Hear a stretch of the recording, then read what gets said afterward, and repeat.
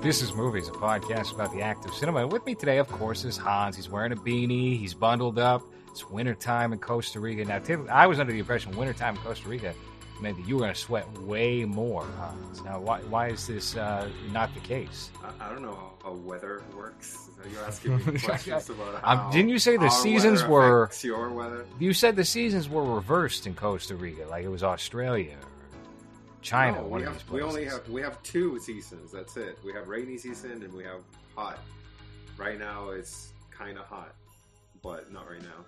Wow, that's exciting stuff. I'm very happy for you. You're in the hot or not rainy. Well, that's why it took me like 20 seconds. Like, are you really asking me about weather patterns and whatever the fuck?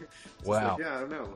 Well, Cisco brushed his teeth. Yes, he did. He's got very nice teeth. I don't know what this camera or something is fucking with my teeth are not like that white, dude. I don't know what's happening. Well, you shouldn't tell people that. Just take the credit and live with it. Okay. Be happy about it. I'm just kidding. My teeth are this white. Hi. Actually, Cisco just got veneers. That's really what you're saying. He wanted to show them off. I got those little baby alligator teeth when I smile. Yeah, Hunter Biden. Yeah, he looks like a young girl from totally the south of the United States, right, guys? Yeah. Well, hey, we got Anthony Cisco back on the show, and he will not be the only guest tonight. We are going to have Jake Miller, the cinematologist, who is credited in the film. Hans, did you catch what his credit was? No, I don't think I got Executive producer Jake Miller from Shut In. How about that? There we go. So we will be talking to him shortly. It's not true. Don't fucking build it up. Listen, like that. When a lie is propagated as truth and people believe it, just let it be, Hans. If Anthony has great teeth and Jake's the executive producer of this film, then that's just how it is. Now, it's the new producer of the Ben Shapiro, Jake Miller. Yes. It's very P.T. Barnum of you. Hey, what can I say? I respect it. So we're going to be talking about this new film. This is the first film of 2022 that we're talking about on this show, isn't it? I think so. Yeah. Oh my god. You didn't want to talk about Eternals. You didn't want to talk. That was about 2021. That was 2021. We did talk about House of Gucci. We just didn't get in depth with it. And you were saying, it's not really like Mario. It's more like Jared Leto's Borat. And I was like, Borat? Yeah. Okay. And then there's a clip on Instagram I found, like literally 10 hours later, of him going, "My wife," over and over. Yeah.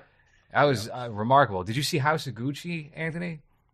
No, I've got that screener, and I've got the Licorice Pizza screener. I think I'm going to get to that next week. Very nice. Very nice. Now, speaking of Gucci, Vincent Gallo signed off on Gucci allowing his outfit to be in this film. He decided, I'm having a tooth pulled, I'm going to wear a Gucci sweatsuit, and I'm also bringing my Adidas tracksuit, and I've got these special sneakers from 1998. And and also my character is a what? He's a guy. He's an older man. That's what he is. He's got gray hair in this film. It looks great for 60. I noticed all of that shit. All of those little things. I was like, oh, the sneaks and everything. I was like, this guy came with his own shit. Mm-hmm. That's not a Ben Shapiro associate producer decision. Make the pedophile wear Gucci. No. That's all Vincent Gallo making those calls. Yeah. And you only see very briefly that tooth pulled in like a very quick. He just turns his head the right way, and it's in and out of the frame. Like that tooth could have stayed. You could have just put a little bit of dark makeup. They actually pulled it for that tiny short. That sucks. That was his choice. He wanted to do it. You know what that sounds like? Like imagine growing your hair for like 2 years. And then getting hired for a short film where they're like, "Hey, can you shave your head?" And then you're like, "I mean, fine, yeah, it's gonna be like a cool project. Yeah, fine." So you shave your head, and then you drive for about 4 or 5 hours, and then you stay in an apartment with someone that you barely know. A couple you don't know. A couple, and then they let you know that you're fired. You're not gonna be part of the thing, and you're like, "Oh, but I shaved," and they're like, "Cool, thanks. You're fired." Something like that. Yeah. What did that happen to Jerry? I think that happened to Jerry one time. I don't know. Someone on this show that happened to. Yeah, it's it's not it's not dissimilar from what Ben Mendelsohn wanted to do with The Place Beyond the Pines, where he wanted to have all of his teeth pulled for that movie to play that character, because it was supposed to be an older character than what they wound up casting. And Derek Cianfrance, the director, was allowing him to go do that of his own accord. And then Derek Cianfrance's wife at the last one was like, "What are you're going to let him pull all his teeth out for this role? You sick fuck." And then, he was like, "Oh, no, hold on. Don't do it." And he was at the dentist's office and everything. So that's what that reminds me of, if anything else. Can you think of any other classic roles where just bide some time real quick, because Jake is hopping on right now. I don't want us to get too deep into the movie. Jared Leto. He's Ledger in the Joker. Oh, right. He killed himself to play the Joker. Oh, no, Jared Leto. Jared Leto when he played the guy who killed John Lennon. Oh, right. He got so fat, and then that movie went direct to Showtime or something. God, what a wasted opportunity. Or that movie where he played a trans and he got AIDS for real. Oh, right. That movie? No, that was Charlie Sheen you're thinking of. Oh, right. That was 2.5 Men, Charlie Sheen. Killed by a subway, right? That's how they killed him in that series, I think. Someone pushed him in a subway or something. 2.5 Men? Yeah.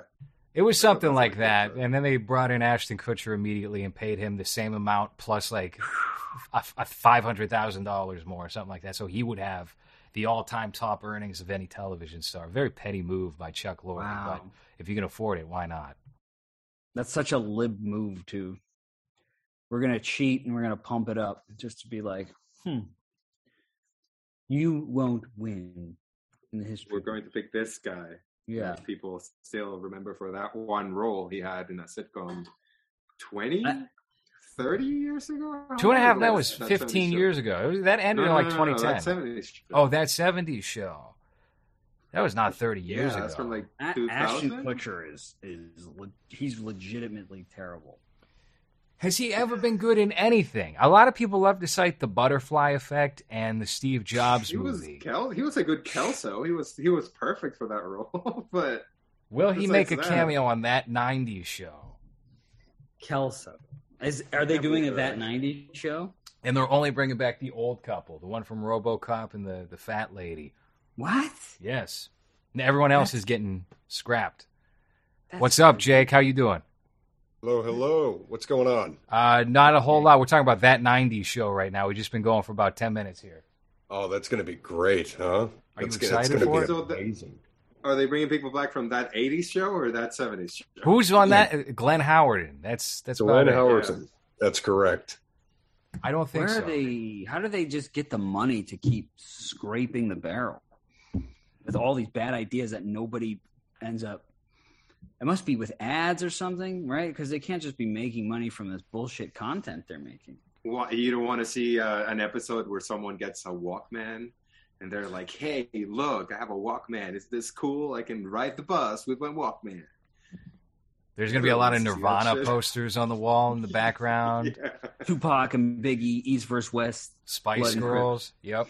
It's going to be all that. And they're not bringing out even like Wilder Valderrama couldn't be bothered to sign on to this project. He's in that. No, he's in that like CSI or NCIS show. He doesn't have the time for that. Wow, that's real syndication. I didn't think Fez would be getting consistent work in 2022, but woe is me. He's the only one from that cast, really, right? Who else is? One of them is in jail. Danny Masterson is in prison for raping. The neighbor died, right? The older woman. What's her name? Midge. Yeah. Of course you know. Midge Princiani. Yeah, she died. Yeah. And then didn't the neighbor also die? The fat guy. No, he's still alive, Bob. Yeah, right. Okay. Yeah. Well, but yeah, who else is getting work still? Topher Grace ain't working. Where's Topher Grace right now? Where's Topher Grace? He could have done it. They could have got Lauren Prep on. I think he's going to be. He's going to be a recurring character. I think if I saw what I read a few days ago correctly. Now, would Shut-In have been better if Topher Grace played the pedophile or the tweaker boyfriend? I could imagine him more as the tweaker boyfriend if I'm thinking about it. Yeah. He's probably hoping that they bring him back in one of the Spider-Man universes somehow. so he can get a nice paycheck. They had the one opportunity to include Venom. any Venom at all, or even just bring him in. He doesn't even have to have a Venom. They said no, thank you. They said we're good. We're gonna bring back every villain that was ever in that series except for you. So, And James Franco. The way they handled that, the way they handled that thing with Venom was so fucking funny because Venom 2 was like, he's in the Spider-Man universe, and then the Spider-Man comes out. You don't see anything in it, and the very end, he's like, I'm just back in my universe again. Yep, it was a total cock tease. They had no intentions of it. They just thought that'll be nice. That'll get people excited. Let's pull the rug out. I still haven't seen that shit. This is like the after credit scene. Yeah, it's like after credits. It's like an after credit scene. This guy's in this universe now. Yeah. Well, my cam copy didn't have the post credit sequence. They cut that stupidly, so I never got to see the Venom scene. I don't know. Maybe if I get a Best Picture screener. Oh wait, it didn't get nominated, right? Jimmy Kimmel's filming. Was Jimmy Kimmel serious about that? Well, he's on an ABC talk show, right? And that's owned by Disney, so he's probably been mandated to make a fuss about that. Well, Kevin Smith said a couple of curse words, I believe, about this. Let me see if I can pull it up. Bret Easton Ellis also said something about that. He said, if you want people to watch the Academy Awards again, the Spider-Man movie has to win every single Academy Award. He's not wrong, right? Yeah. But that doesn't mean it should happen if there's any integrity to the Academy Awards. Wasn't he? He was just on like Chloe Zhao's dick recently on this new episode. Wasn't he walking back his opinion? Oh yeah. He completely destroyed her, and I mean that's a very what do you call it, hyperbolic term, but like he was like, he kind of went back on her thing, and then he also went after not went after, oh god, I keep using these terms, but he also had critique about Paul Thomas Anderson, which I agreed with as well. And we covered this on my show when we did Inherent Vice, and I didn't know that I was walking into some like I didn't really, because no one listens to my show, but apparently there is a Paul Thomas Anderson cult. Oh yeah. But I didn't know that at all. I mean, maybe I was part of that cult, but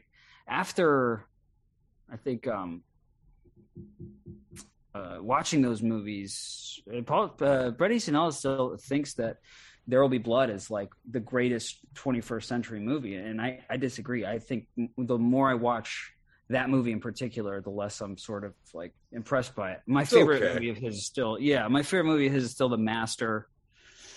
It's No Way Home, but it's pretty good. Yeah. No Way Home. Is this cold like Jared Leto's cold, where he just takes a bunch of fat girls into an island and he just wears a white robe and goes like this and talks to them? Are you guys not familiar with that thing? The 30 Seconds to Mars thing. He had like a trip.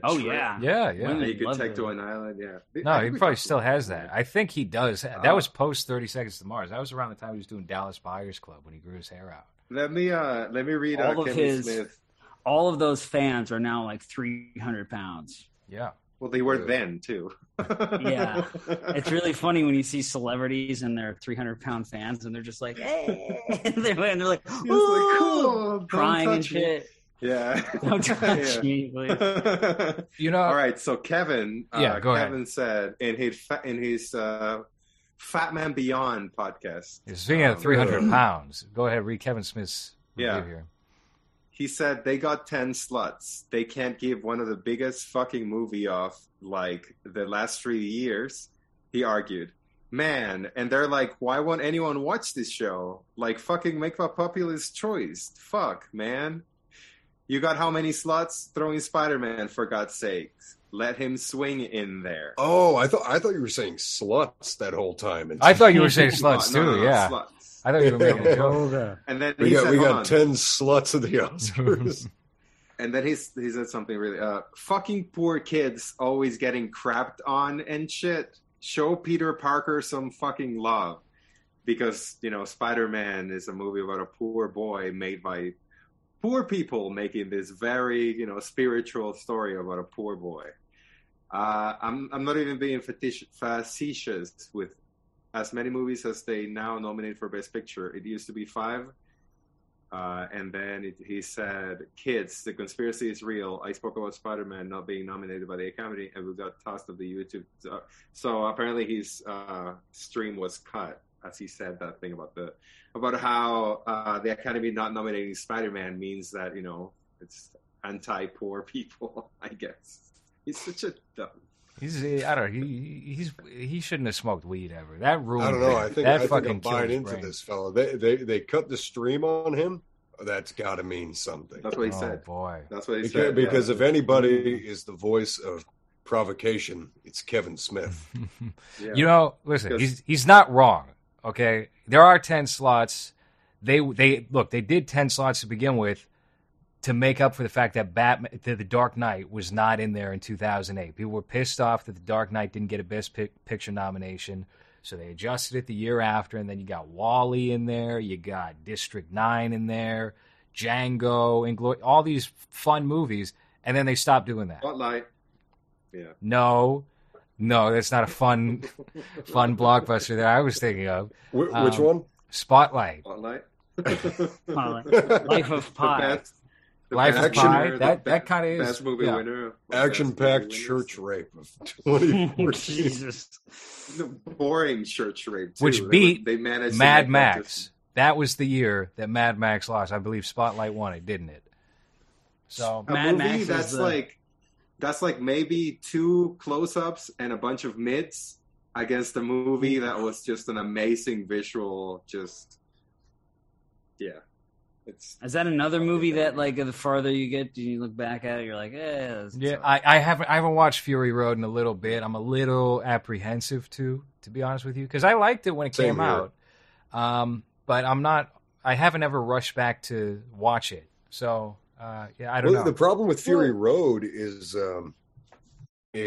it's about as good as all the talk says, but it's just that the buzz and the talk was never ending. That you never got to watch it outside of Herder. It's so great, Best Picture today, and you're only seeing it in that context. And even since then, it's hard to watch it without hearing all the clamoring that I did. So it didn't live up to it, really. It's as good as most people say it is, but after hearing everybody over the moon about it for the better part of a year, it just doesn't hit me that hard. I feel like Tarantino's take was right, and that they should have had him as like the boy from the Road Warrior, and then it would have like been able to. Then you could have sort of about faced or whatever to Furiosa, and be like, this is a Furiosa movie where she's going to have her own thing, because I believe that's what they're doing now. They're not even doing a new Mad Max; it's just going to be Furiosa, and it's like, I don't give a shit about Furiosa, but I would have if it would have been like, oh yeah, that's that little boy, and he's like kind of LARPing now as an adult Mad Max, but he's not very good at it, so he needs this like chick who's kind of a badass with half an arm, and you know what I mean? Yeah. Because that's not Mad Max. Like Tom Hardy was great, but they didn't give him shit to do, and he has nothing to do through the first like 45 minutes. The cringe elements from it, because I saw it not recently, but I think last year. The cringe elements of it are things that don't really matter in the movie that much, which are like dialogue. There's not really that much. Like there's some kind of bad, typical post-apocalyptic dialogue there that you're kind of like, oh, this is very video gamey dialogue. Type, I'm playing Borderlands, something like that, where it's like, hey, the world big. But the action is still awesome. Like, it's still fun. So it works for what it is. And Spotlight was shit to begin with. Yeah, so fuck Spotlight. That's the official position of this podcast. Yeah. Is no matter how bad Mad Max might be right now, fuck Spotlight. That was a horrible movie. Always has been a horrible movie. Oh, now, wait, you didn't like Mark Ruffalo whining for the 14th movie in a row? Come on. It's so enduring. Who's sitting around watching that movie? Well, no one. That's the thing. Like, who's talking Catholic about priests sweating that they might be. There might be a pseudonym for them in the film. Was that in Boston? It wasn't Boston, right? Hell yeah, it was Boston. Yeah. I was there, Hans. I was in Sunday school when they were raping. They never picked me. So when was the first bullshit? What was the first like bullshit Oscar? Oh, was boy. it like How just Green every Was My Oscar Valley, in the 80s? right? That beating Citizen Kane, people love to throw that out, the argument of that. But what are you talking about in terms of like them veering off into these overly pretentious, like cookie cutter? This is very well made, very well acted films that have no personality. Like The Color Purple or something. No, because you still had maybe. I think you had very good Best Picture winners and Best Actor, and it was an exciting ceremony up until maybe like 2010 or 2009. It was right around then where it really teetered off. Like, 2010 might have been okay because there was a lot of buzz for Inception, and it actually did really well. Like that was one of the times like one of the big fan blockbuster movies came away with like 5-6 Oscars. But the tipping after point, that, it was. What about Crash? Remember Crash? Oh yeah, well that was the one I think. That was an exciting moment though because that was a big piece of shit film. Now that's the other the other nominees though, you have Brokeback Mountain, Capote, Good Night and Good Luck, and Munich. I mean, I Brokeback Mountain. You could have given it to the gays for that one. It's too early. That was a great movie. That's a beautiful looking movie. I thought too early though for that. Too early. Too early. Soon. Yeah, yeah. For them to be, but I don't think it won anything. It maybe won one Oscar. I believe know Ledger and Gyllenhaal didn't win a thing. It didn't win Best Picture. No director. One of the Velvet Mafia didn't look out for their own on that one. They dropped the ball. Terrible. Why did they do that? I would have given him something. Give Jake Gyllenhaal an award. He's still out there, like taking it in the ass, right? Yeah. Taking it from Heath Ledger for 2 hours. He won. Being a power bottom, throwing it back to Heath Ledger. all you can smell is Heath Ledger's cigarettes and his Percocets on that breath. 10 hours a day. His Robo, he's got Robo breath from all the tussin he's drinking. It won 3 Oscars. It won Best Directing. Wow! It won Best Writing Adapted Screenplay and Best Achievement in Music. Oh, it did all right. It was It was nominated for Best Picture, Gyllenhaal and Ledger got nominated. Also, Michelle Williams and cinematography was also nominated that year. I forget what won for that year though. That was what 2007. That was 05. So it was 2005. Crash.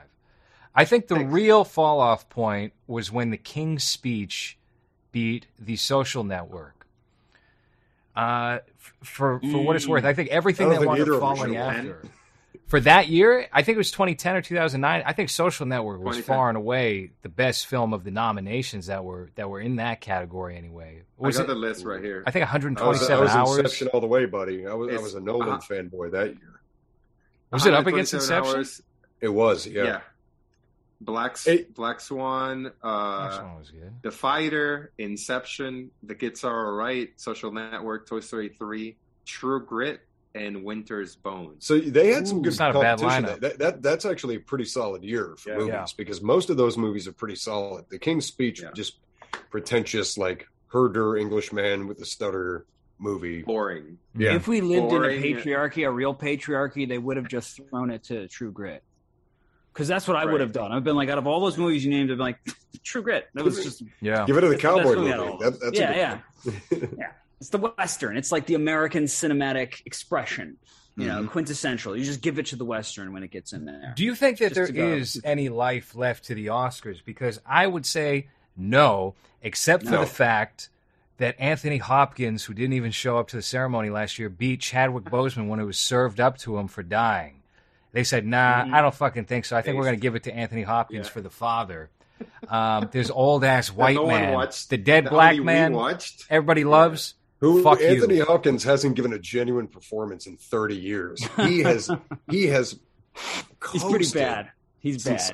Are you saying he was not great in Thor: The Dark World as who did he play? Odin? Yeah. He's great, but he's not serious. You know, he's always great. He always comes in and he does his job. He does his job in Legends of the Fall and all the things like, what are you talking about? He gets that Welsh thing. He always does his job. Legends of the Fall. Did they try to tie that was the movie they tried to tie into Good Will Hunting, right? Where they just randomly gave Matt Damon a cameo as Good Will Hunting. I didn't see that one. Which one? I think it was Legends of the Fall, right? Legends of the Fall is with Brad Pitt Aidan Quinn, Madeline Stowe, Henry or Elliot from E.T. I'm wrong. It's a Sean Connery film, not Anthony Hopkins. Hans, you want to pull this up real quick? Let's take a look at the Good Will Hunting cameo, Good Will Hunting extended universe. Type in Matt Damon. Finding Forrester? Are you talking about Finding Forrester? Right. Whoa. Oh, Finding Forrester. No shit. I didn't know Matt Damon. That's from way back. Mm-hmm. That's from 2000. Does he come in this? Will? Yes. Good Will? Yes. Get the fuck. I'm just going to grab some water. That's fucking It's the first movie set I ever stepped foot on is Good Will Hunting back in 1990. I think the movie came out in 97, 98. I was there in 96, 97, South Boston. Hans, stop sucking down booze. Start looking up clips. I'm asking. What am I looking for? I got it. So I got it unbecoming. right. I can't believe you're having giant swigs of alcohol behind the scenes. I wanted to behind the scenes, literally on camera. I was going to make a human stain joke about Anthony Hopkins having sex with Nicole Kidman when he was like 70. So I was looking for that stuff. But I could totally see there we go. Jake found it. I could totally see Low-Res like in 1999. He's like 12 years old and he's got a fucking mustache. He's got the same mustache. I wish. Let me tell you, this didn't come in until I was about 28 years old. It took way too long. All right, let's see this. What is this VHS squished 4x3 I don't know. long-ass-haired Spike Lee Nike commercial? That's the only one. It's been condensed. Wow. Okay, Finding Matt Damon. Great.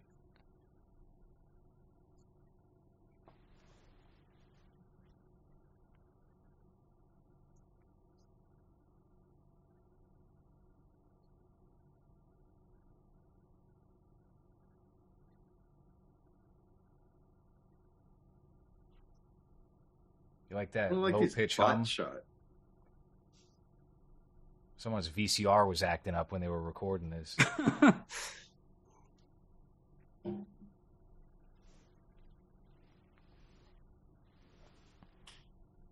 right, it's probably close to the end of the scene where he's going to be like, well, hold on, I didn't get your name.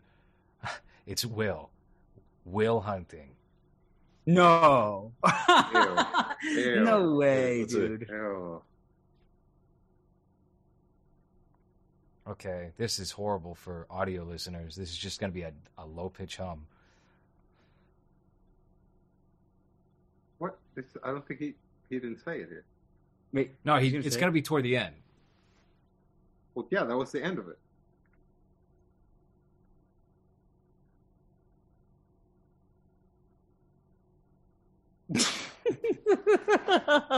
What a bummer of a clip at the end. She had cancer. Can you type in Good Will Hunting Finding Forrester? And then maybe something like that will come up. This is so unimportant, but I need to. That was because the thing with Matt Damon, what he brought back was like the Robert De Niro, just silent, boring shit, just like quiet, mumbling, shaking my head. Yeah, I can't find that clip. Wait, hold on. I'm gonna download the whole movie. Well, speaking of downloading movies. Movies is now on iTunes and Spotify and on patreon.com/lowres. And in some countries, you're not going to be able to find that. But if you go to surfshark.deals/lowres, you'll be able to find a brand new VPN for you that you can probably use to get a bunch of illegals. Now, I had to give Hans my Surfshark VPN so he could watch the film we're going to be talking about tonight, Shut In, which was not allowed for the people of Hans's color or country, because this is a right-wing film, and they don't want that audience. But it was a world premiere only in the United States. That's great. World premiere? What is that? Shut In? Shut In. Yeah. It said world premiere, and I was like, it must be available. It's world premiere, except for Costa Ricans. It's like the world champions. Shut in, more NBA, like shut out. World champs. Yeah. Shut in, more like shut out. Yes. Well, based on Hans's connection speed, he might be able to watch it like next week. It could just be loading up to the server right now. That'll be good. Hans, are you? What is it? NordVPN? What is? No, it's not NordVPN. It's Surfshark VPN. NordVPN is what you actually used. Surfshark is what we're saying you use. That's surfshark.deal/lowres. Low res. Or that's what I use. go to surfsharkvpn.com. I think that's the website, and just check out with low res. Is this an actual plug? Are you plugging Yes. something? Yes. Listen. The last episode. That's a fucking joke. That's like the worst. That's the worst fucking ad copy I've ever heard in my life. You should listen to the last episode. They gave me a script. They gave me 4 different scripts to use. My God, was that difficult to get through? They didn't even put my promo code in it. Now, I just remember. You need to do what Ben Shapiro does and just like pre-record it and then play it faster. So they, if you want to go /, I should, and then go back to the show. I forgot that we got this sponsorship like a month ago, and then they reached out to me about a week ago saying like, so are we going to see the promo codes in the episodes or what? And I didn't have anything to say, so we just started doing them last episode. Now this is the thing. You get 83% off. I forgot to mention that. 83% off if you check out with Low Res. So go ahead and do that. It's based on which year Low Res was born. Exactly. 83. I'm old. Anthony, isn't that your birthday? 84. I just turned 38 last Monday. Nice. And Hans, you're 42 now? Or this past Monday. No, I'm going to be 36 next Friday. Next Saturday. I find it kind of peculiar. You're always 36 years old, Hans. It's like another friend of ours on an old podcast told us every episode he was 30. Oh, yeah. It's always great when you show up at your friend's wedding and, you think he's a 29, 30-year-old guy, and then his college roommate, who's 45, says, so how old is... I think he's actually about 39. I was like, what? You lied to me about your age? I've known you for 4 years. So motherfuckers be lying about the dumbest shit, and they will keep that shit for years. Yeah. His college roommate is telling about how they played Atari in college.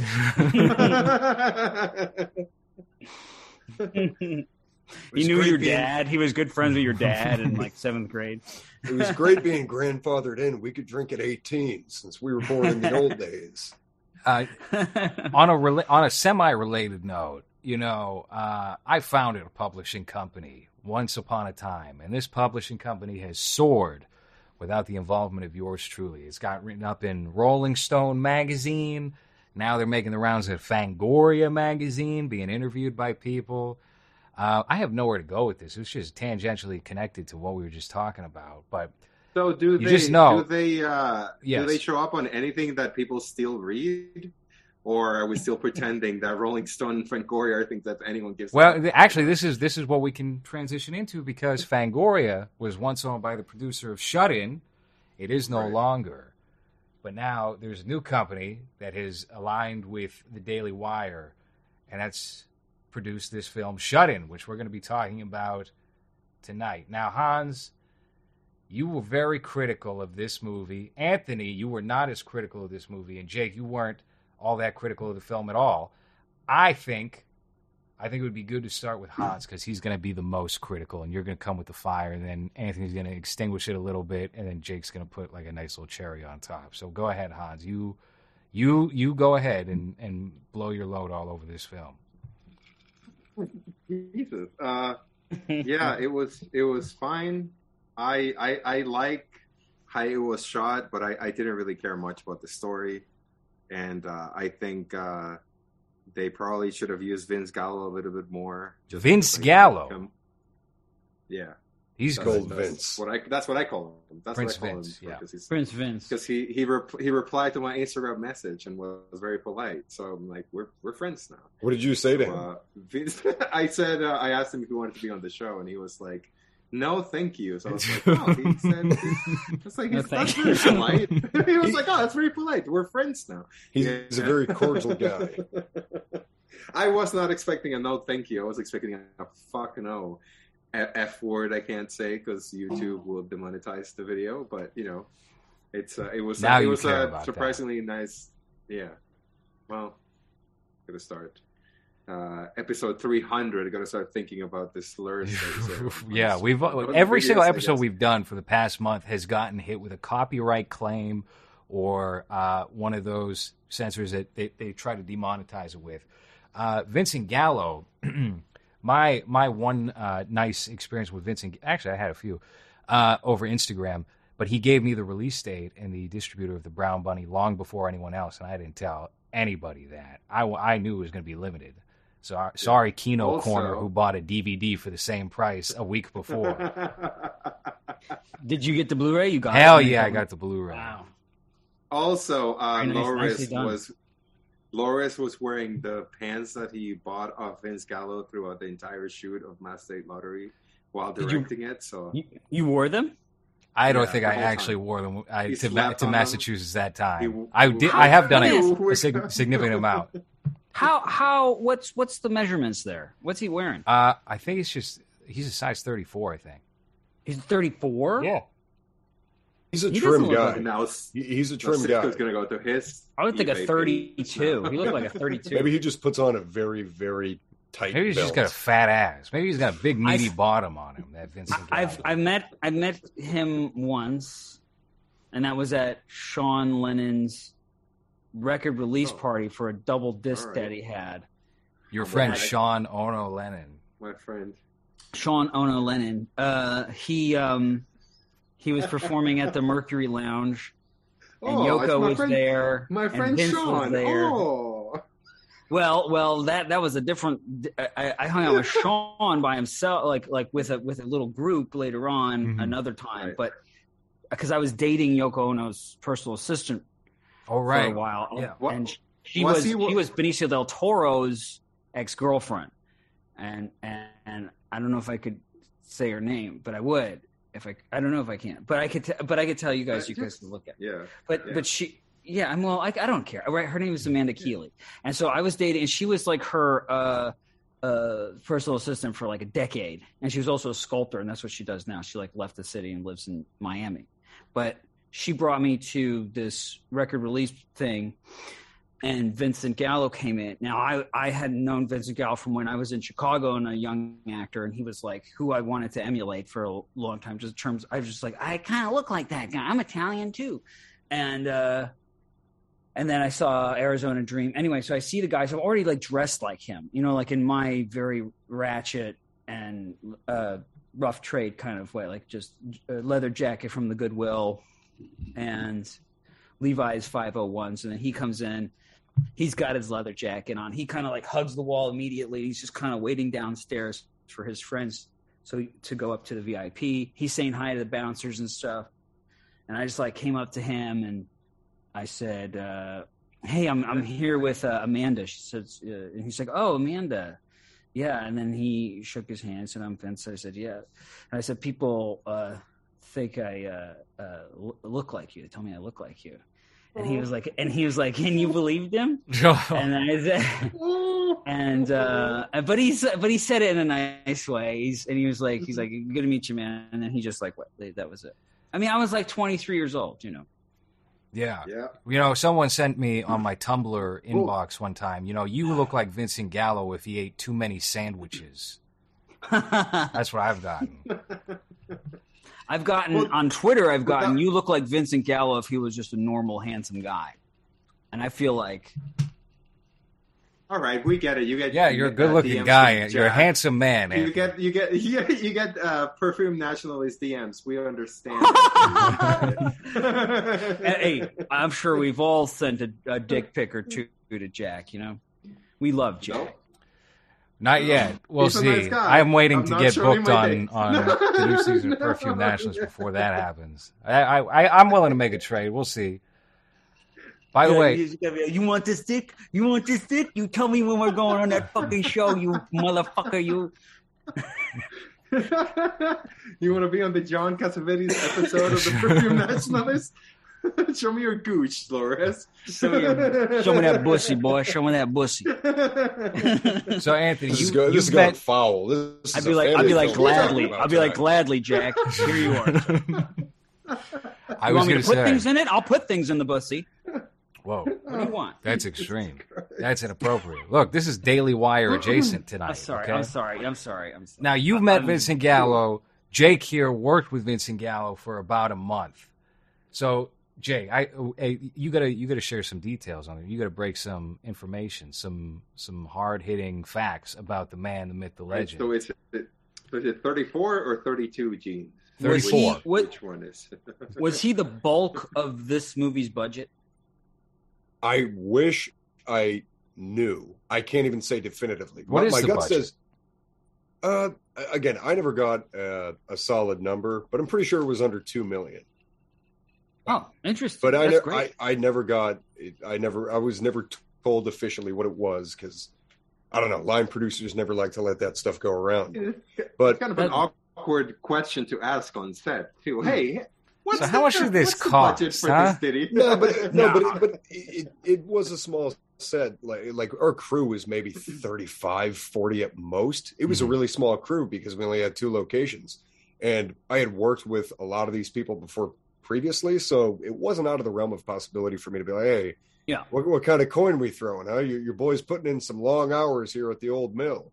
Give me an extra. Give me an extra little crumb here or there. It would go a long way. But I never got the actual number. But based on when Vincent was landed for the film, which was days before we started rolling, I don't know. I don't know how much it cost. My impression was he did it more so as a favor. Yeah. He had been in contact with Dallas Sonnier, the producer of the film, for years, and they'd been trying to work together as far back as Bone Tomahawk, I had heard. Wow. Oh, that's awesome. And for whatever reason, it just couldn't happen. And so Dallas got this film in motion up at Daily Wire, and we got our 2 main leads, which were Rainey Qualley, Margaret Qualley's older sister, and then Jake Horowitz, who you might have seen in the movie The Vast of Night, which I liked a lot, by the way. And then he was in the Castle Freak remake as well. And then, so I get to my hotel in Nashville.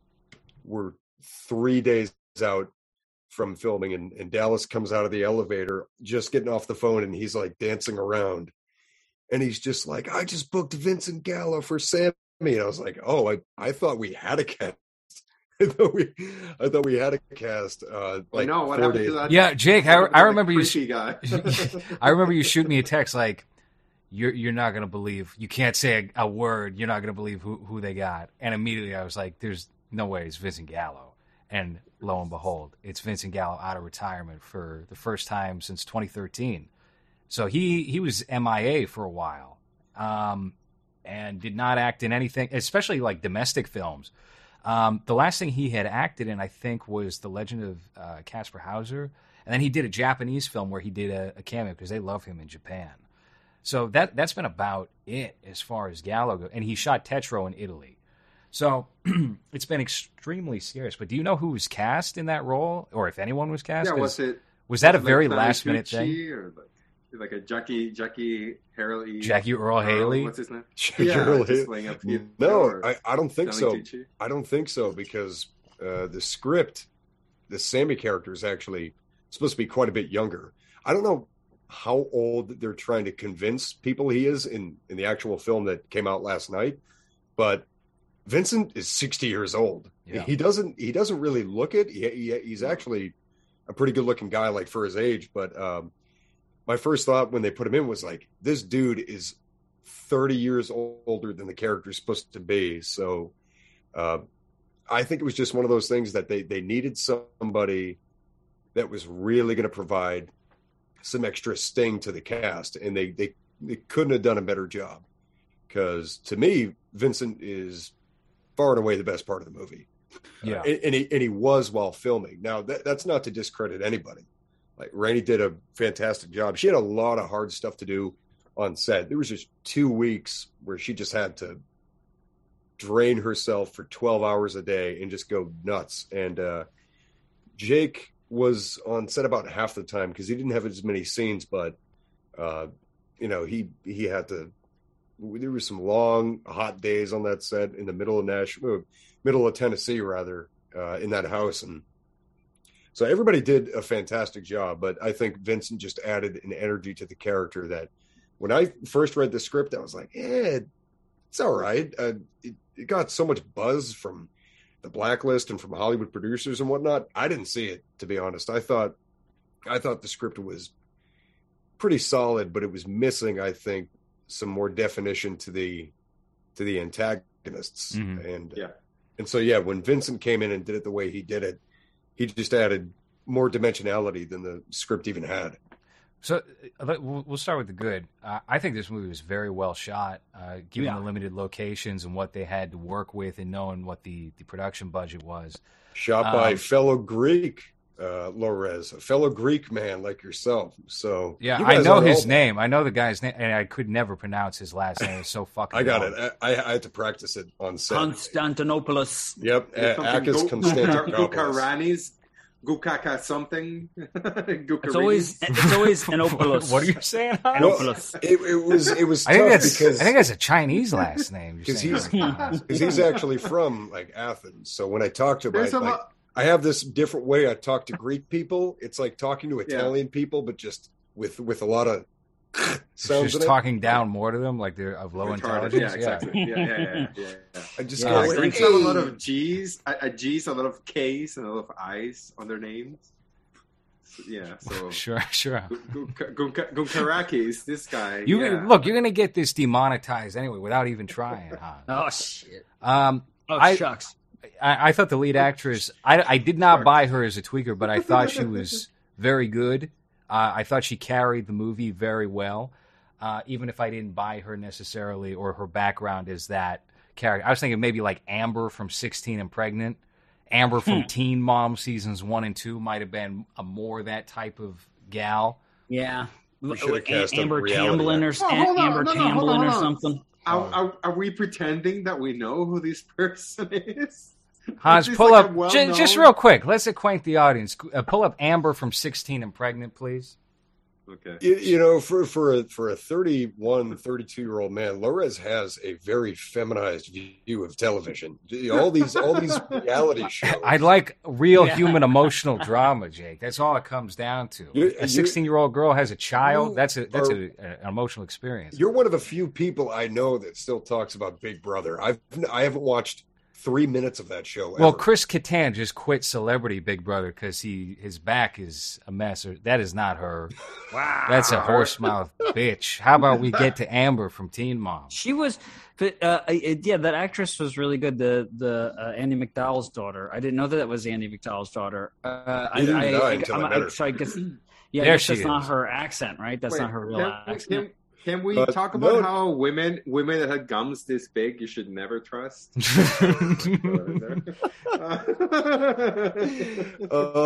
No. I believe actually Rainey's from South Carolina, or she did have a Southern accent growing up, and that was part of like the presser that came out about the movie, was that she had to revert to her Southern accent, which she spent her adolescence training away. So, right. By the way, I spent my whole life trying not to be white trash, and now I just. I have to say, her mom is just a void of charisma, just a very dull, boring woman in every film, especially sexualized and videotape.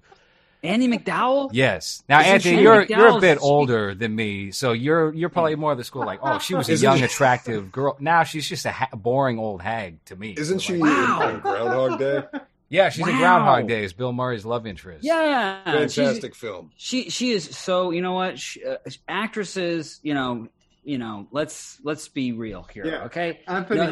Actresses are not going to be. Meryl Streep is not a good actress. I'm sorry, she's not a good actress. What a good actress is that she embodies femininity. She's the matriarchal, she's the woman and the whore and the mother in the same fucking thing. That if you can master that shit, if you can master that role as a woman, you're a fucking great actress. And Andie MacDowell, she does it effortlessly. What about Tilda Swinton? You fall in love with her, and you don't even want to have sex with her until you're married. Anthony, you don't even want to have sex with her until you're married. You want to have a. I'm going to stop you there. Just so you know, Randy goes out with Bill Pullman's son, so you're out of luck.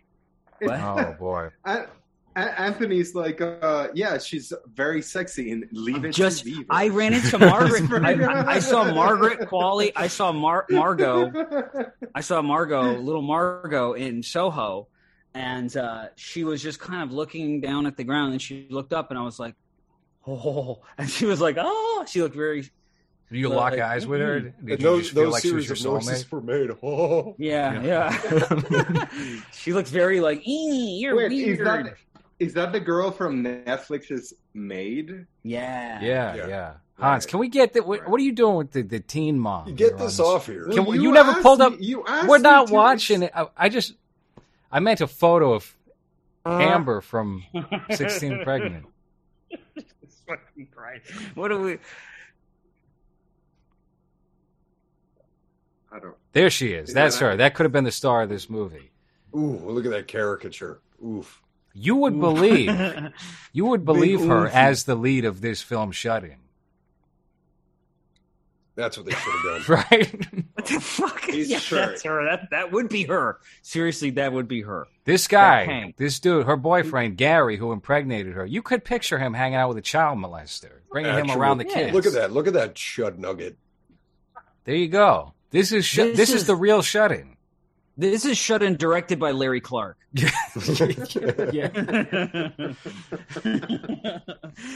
like really though, it would be one of those movies. If you did Shut In like this, it would become an instant cult classic. It would be like it would, it was what Precious was trying to do, Mm-hmm. but Precious was just too foul. You need the fine hand of a Larry Clark to make Yeah. that shit palatable. Yeah. Instead of as funny as that movie is, that movie has no right to be as funny as. I think It has that's where it has every right. the Oscars fell off, is when they gave Monique that Academy Award for Best Actress.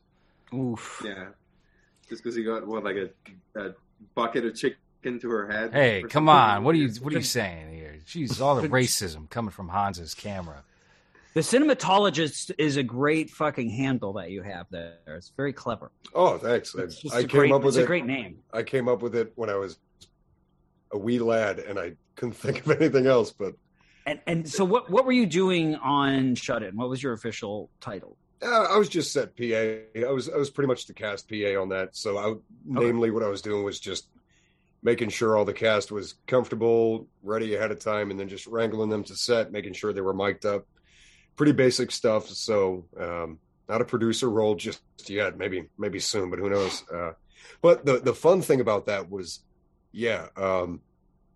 how personal the whole experience was. Because, like I said, it was a small crew, and not to mention we had DJ Caruso hired on to direct this film. Who, if anybody kind of like film buffs like us kind of know what he's done, he's made box office hits. He's made $80 million movies, $50 million movies. And for him to come on this tiny little production, again, like I said, with me not being super impressed by the script, especially after all the buzz, when we got him on board as director and then Vincent as the Sammy character, I thought this might have a chance to exceed the material. And when I watched it last night, it pretty much hit exactly how I thought it was going to. It still had the problems in the script that I felt were there, but in terms of actual directing and acting, it was all good. It just, for me, it was the second act kind of becomes a slog, and then the break into the third act is too sloppy.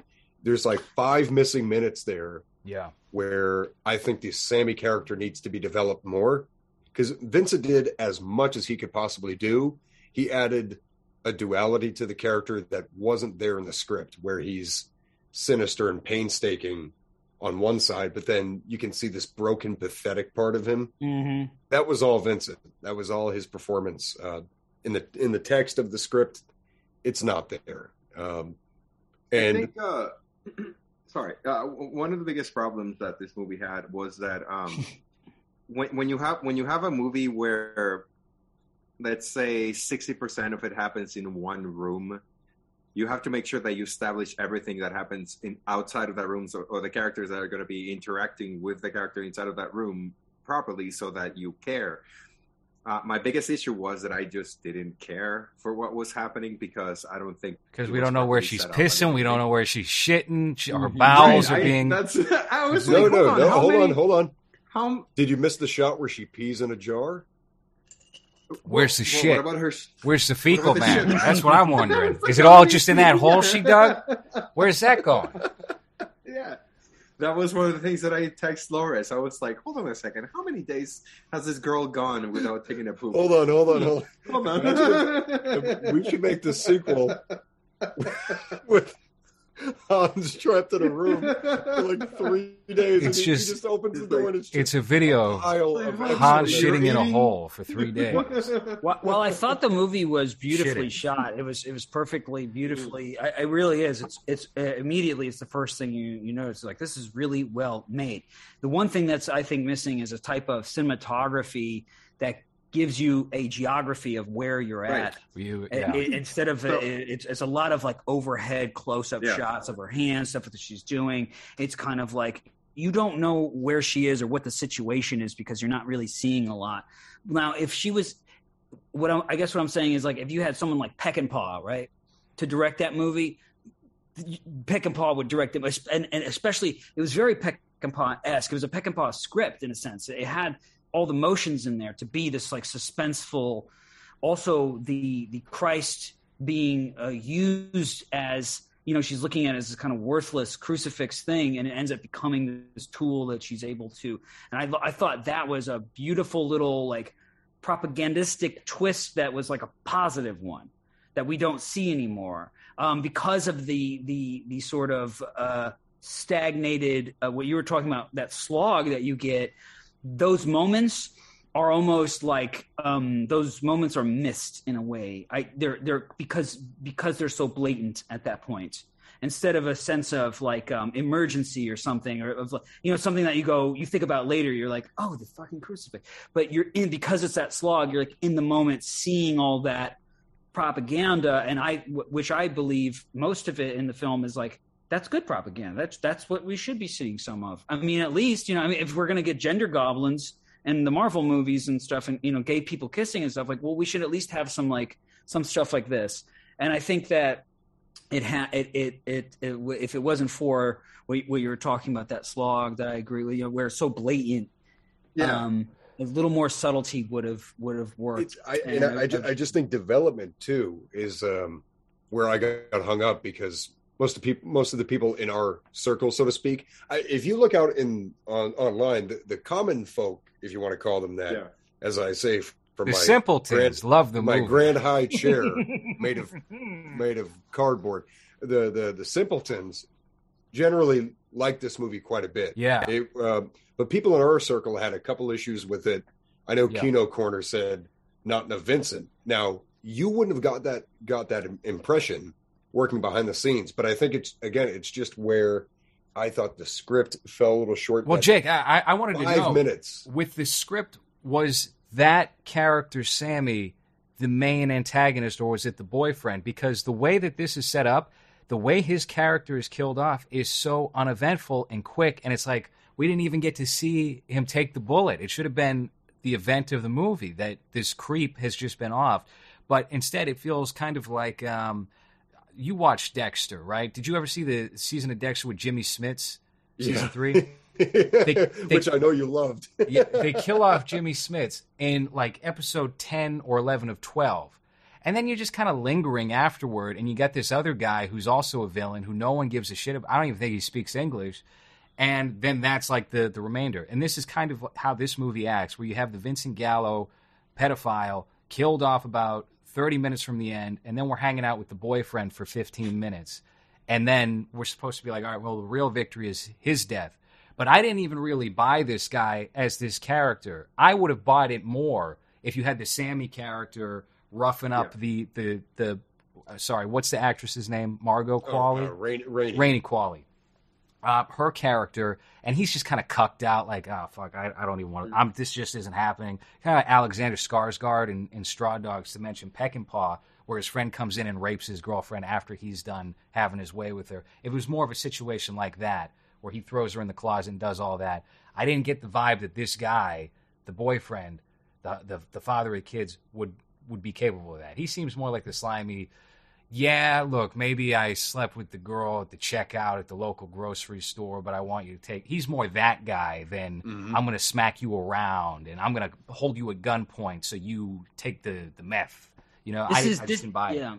No, this is... but I think that this is I don't know, maybe you know more, Jake, than I do about the process of making this movie in terms of like consultants.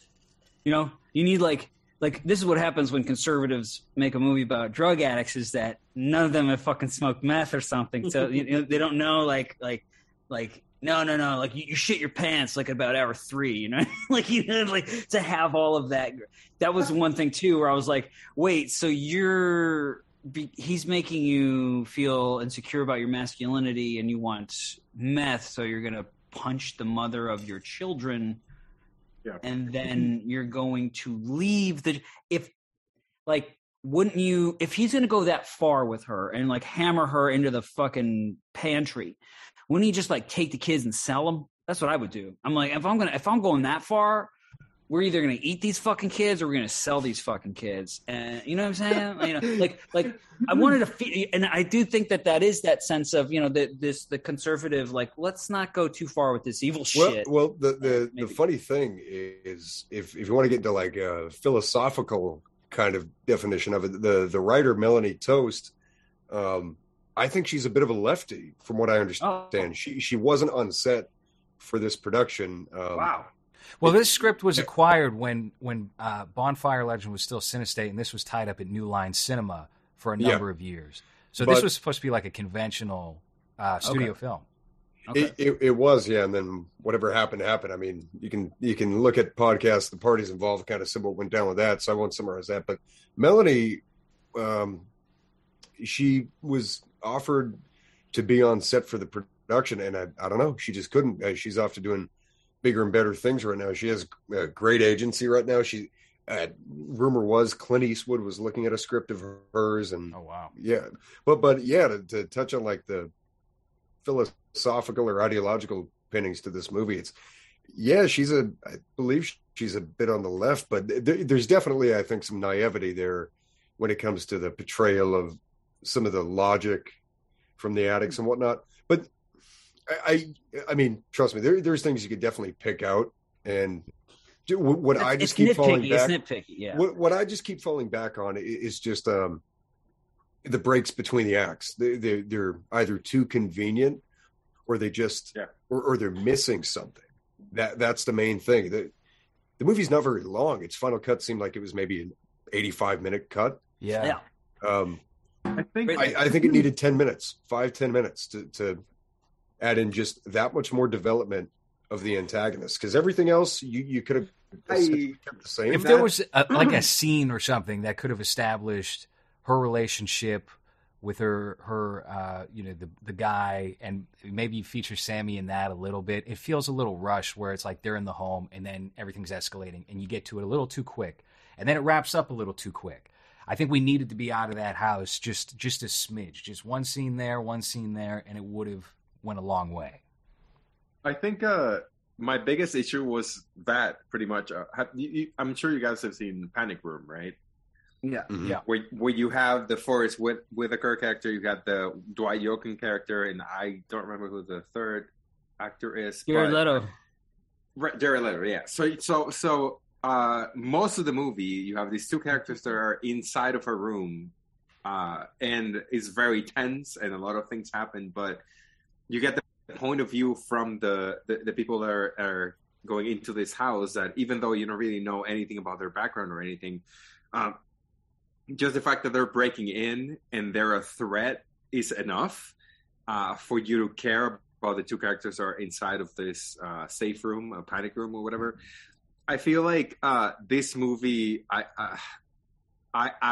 like the way it was shot, but the villains, I didn't think of them as a threat at all, and I feel like a lot of that has to do with the fact that we stayed with the main character for most of the movie, where a lot of the time she was just doing nothing. She was just in the room just being like, well, what do I do here? Let me see if I can find out something to do, instead of finding out why she's actually being trapped or caught or in this room from the other characters. So that way, when they get hurt or when anything happens to them, you actually care.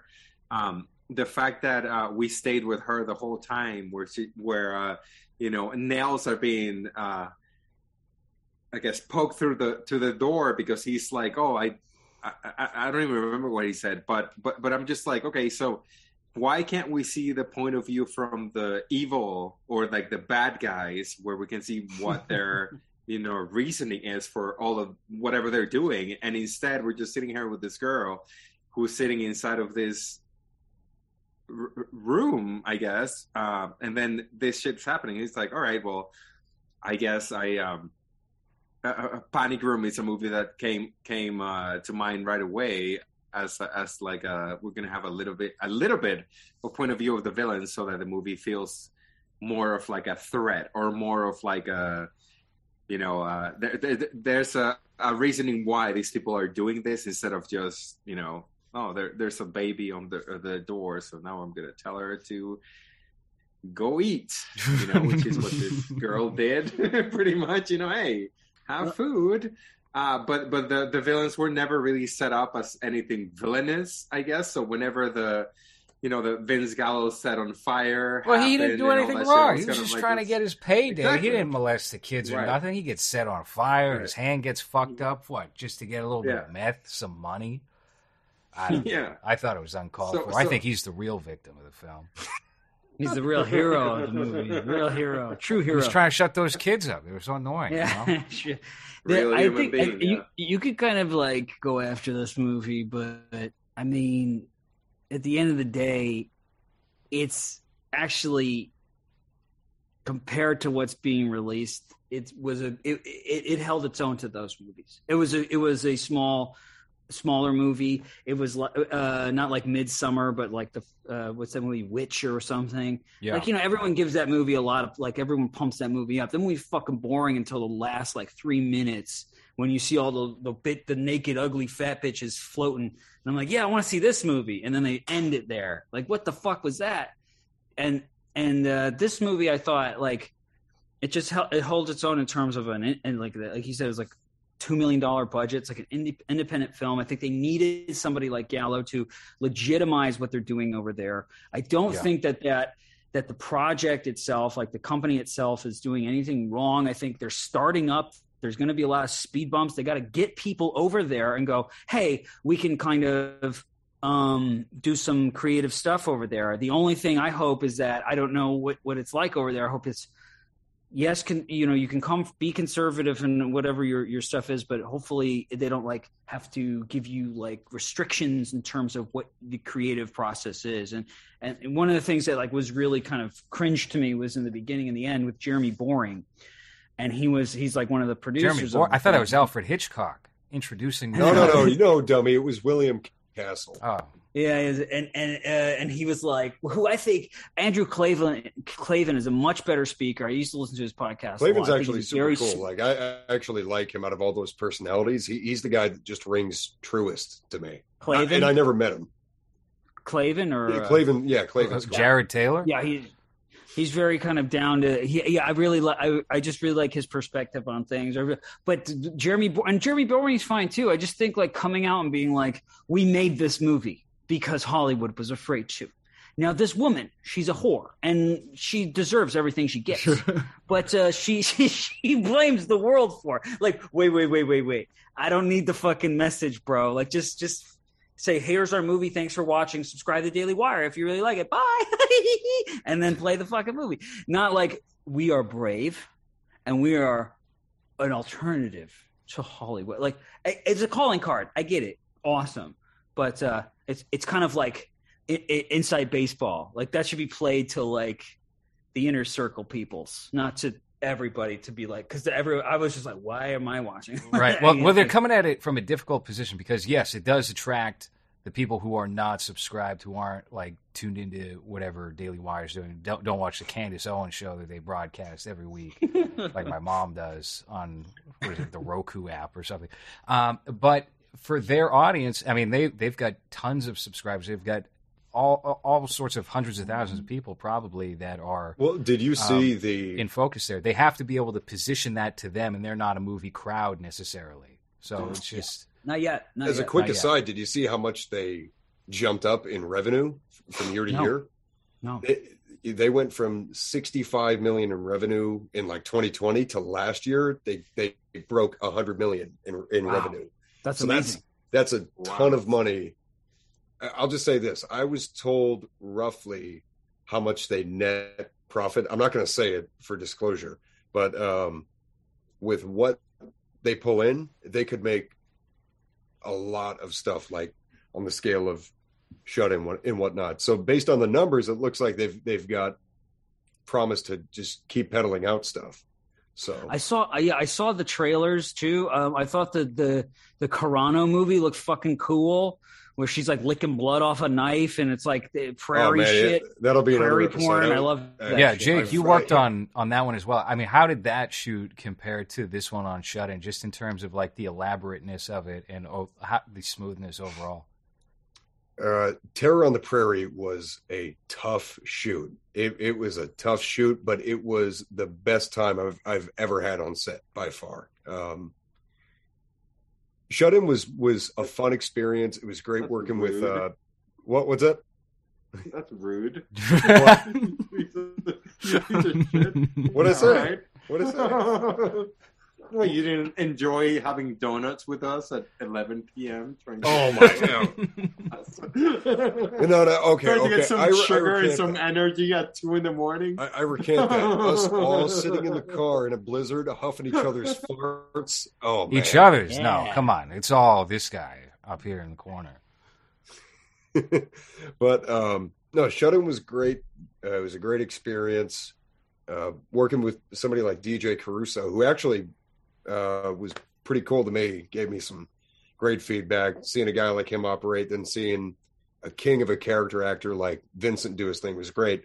But it was a total different energy on Terror on the Prairie. And that was a tough shoot, man. We were out in Paradise Valley in Montana for 4 weeks, the windiest valley in the country. Wow. And we were hit with a bunch of snow on the first couple days of shooting.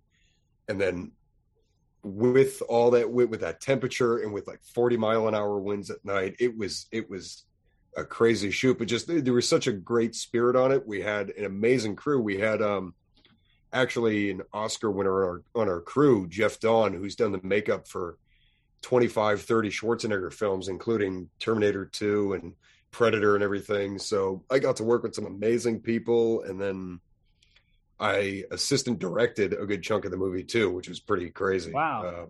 Yeah. Threw the kitchen sink at me for that one. Wow, that's amazing. That's really cool. That's a big fucking job. Dude, it was pretty crazy. And whereas when I read the script for Shut-In, and I thought there's something here if a guy like DJ and Vincent can kind of team up and really work hard on this. And I think it did. Like, if you want a 2-second kind of review of Shut-In for me, I think it's solid. I think it's exactly what it is. And for the more general crowd that Daily Wire is broadcasting toward, I mean, the proof is in the pudding. They like it, I think, for good reason. But for guys like us who are a bit more critical, those things are going to stand out. So for me, it's like a solid, I'd say 6.5. Yeah. What did you come away from with both sets having labored on them? What did you feel was going to be the better film upon its release when you wrapped? Shut-In or Terror on the Prairie? Terror on the Prairie, definitely. Terror on the Prairie looks like it's like, whoa. There's been looks like a lot of time was spent on that in terms of. Now, what is this Cary Elwes? What is his name? The dude from Cary Elwes? Yeah, sure. Yeah, Cary Elwes. What is this movie that he's doing for this other trailer? I heard about that yesterday. I had no idea that was even a thing. And then I see this trailer last night, and Cary Elwes, who's not even close to the right, per what I understand. It just seems like they got that in acquisitions, but that looks like a latter day Super 8 without James. Super 8. No. I thought it was like Sky High. No. Super, down on his like Kurt Russell period movie. From James Gunn. It kind of looks like that. Oh yeah. It looked like no, don't do that. Yeah, that was like, I was like, what the fuck is this? What are we in for tonight? My problem with that project so far, it's like they've got 3 movies coming out, and they're all like female protagonists, and their entire thing, all of them are like, where are the male role models for the young men, and what why is it just women being badasses, and now these women are, at least so far, are badasses, but they're still like the leads of the thing, and I'm going like, well, where's the male role models for the dudes? And I love Vincent Gallo, but wearing Gucci sneakers and being a child molester is not exactly a good look. It's a great look. Yeah. Gucci's always a good look. Hans, what is this? What House of Gucci? So I didn't know what you guys were talking about, Carrie Elwes stuff, but this is like a Nazi movie that he did in last year. Okay. Like, this is the other, like a Netflix. Here's what's movie very sad did. about this Castle for Christmas movie is this is Mary Lambert of Pet Sematary 1 and 2 fame. Wow. This is what wound up becoming her career. Brooke Shields. Damn, she was a good director.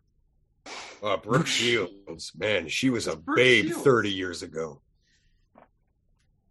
Yes. I'm hoping. Yeah, so I hope they get some like young actors, or what I thought would have been cool is that I thought if they gave Vincent like a budget to do his own shit, but I don't know if they would.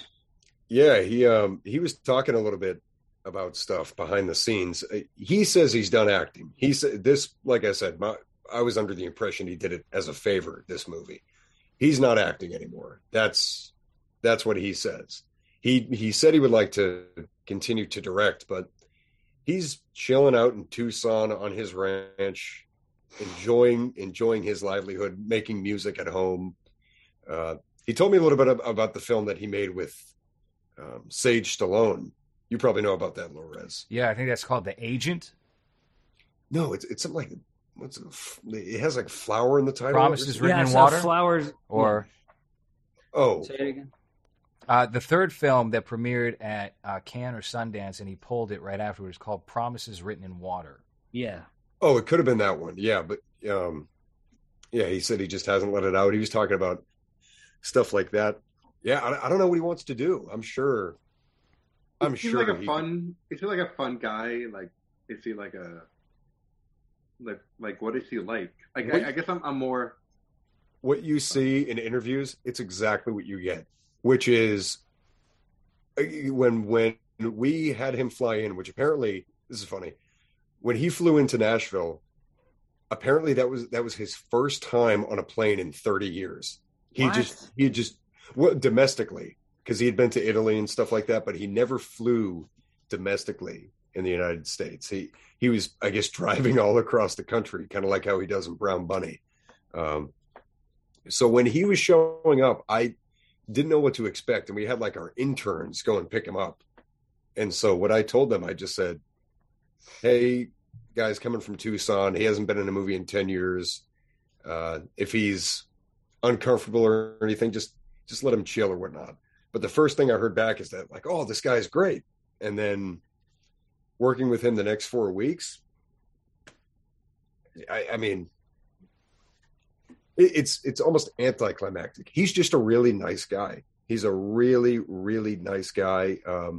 Everything you see on screen, like him talking, it's what you get. If you ask him certain questions, he'll answer them candidly and carelessly. He'll say whatever he wants, and people don't mind it. Well, people didn't mind it on set, really.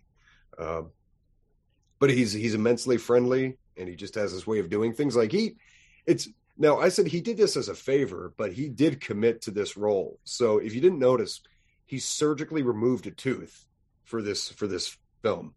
He went to the dentist days before flying in from Tucson, and he got one of his canines, I think, he got pulled out.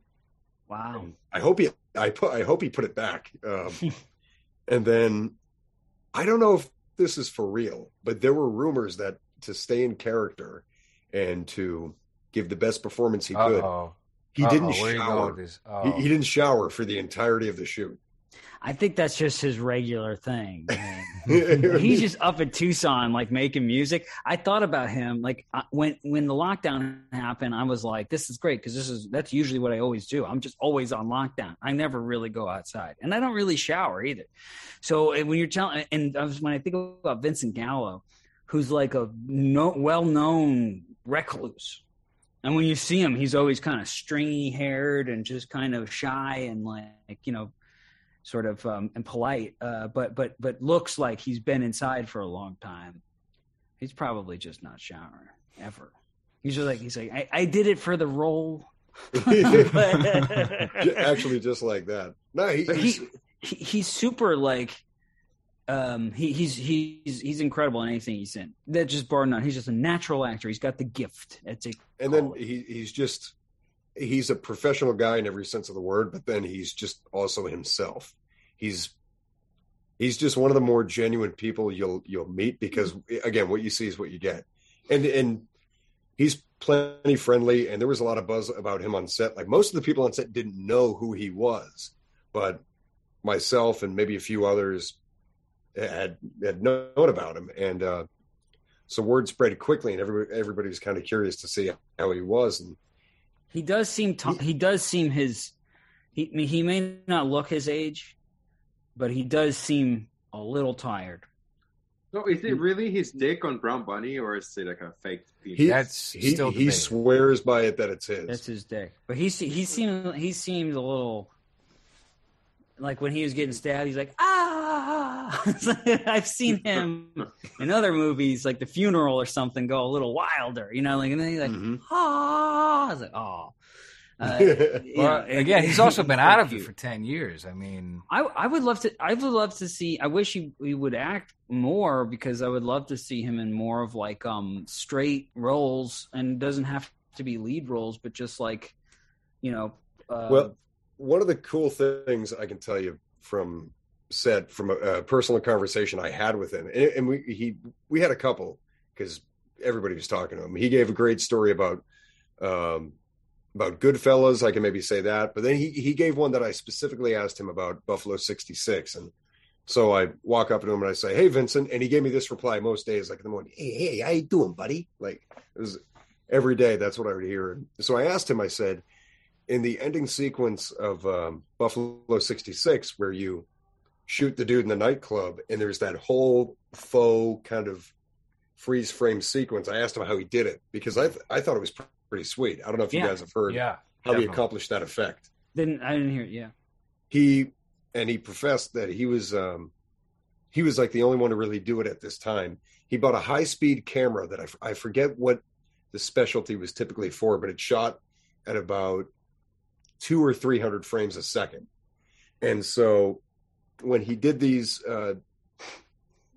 evident freeze frames, which had like motions in the takes and actions and whatnot, what he would do is, and per his own words, he said he did it because he said his cameraman couldn't film himself in a mirror if he tried.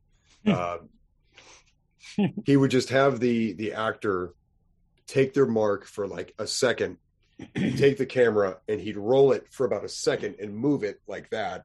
So he'd go action, cut, and then in post would slow it down to 24 frames a second. So when you take 300 frames from a 1 second take, you can stretch it out to this almost frozen still image that you can get a fluent movement out of in a 24 FPS. Yeah.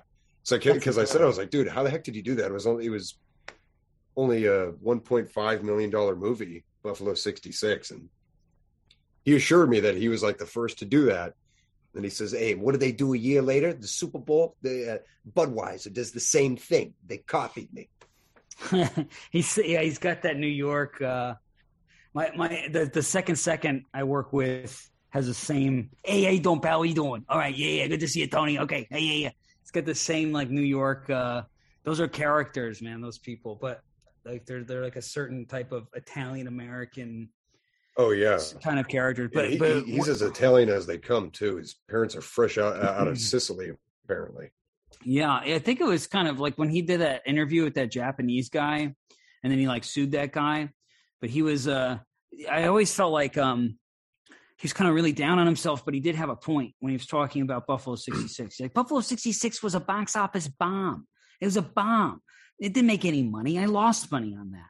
And then, so I could kind of understand, like, when you think of the great sort of filmmakers, especially like Peter Bogdanovich and like these littler guys, you got Cassavetes as well. You got Rafelson and stuff. You got these guys doing their like first films. Like Dennis Hopper. I know he'd been around for a while, but I understand like the guy's position of saying like, look, that you get one shot, and I had the shot, and it didn't make like 30, 40, 50 million dollars to get people interested to give him more money.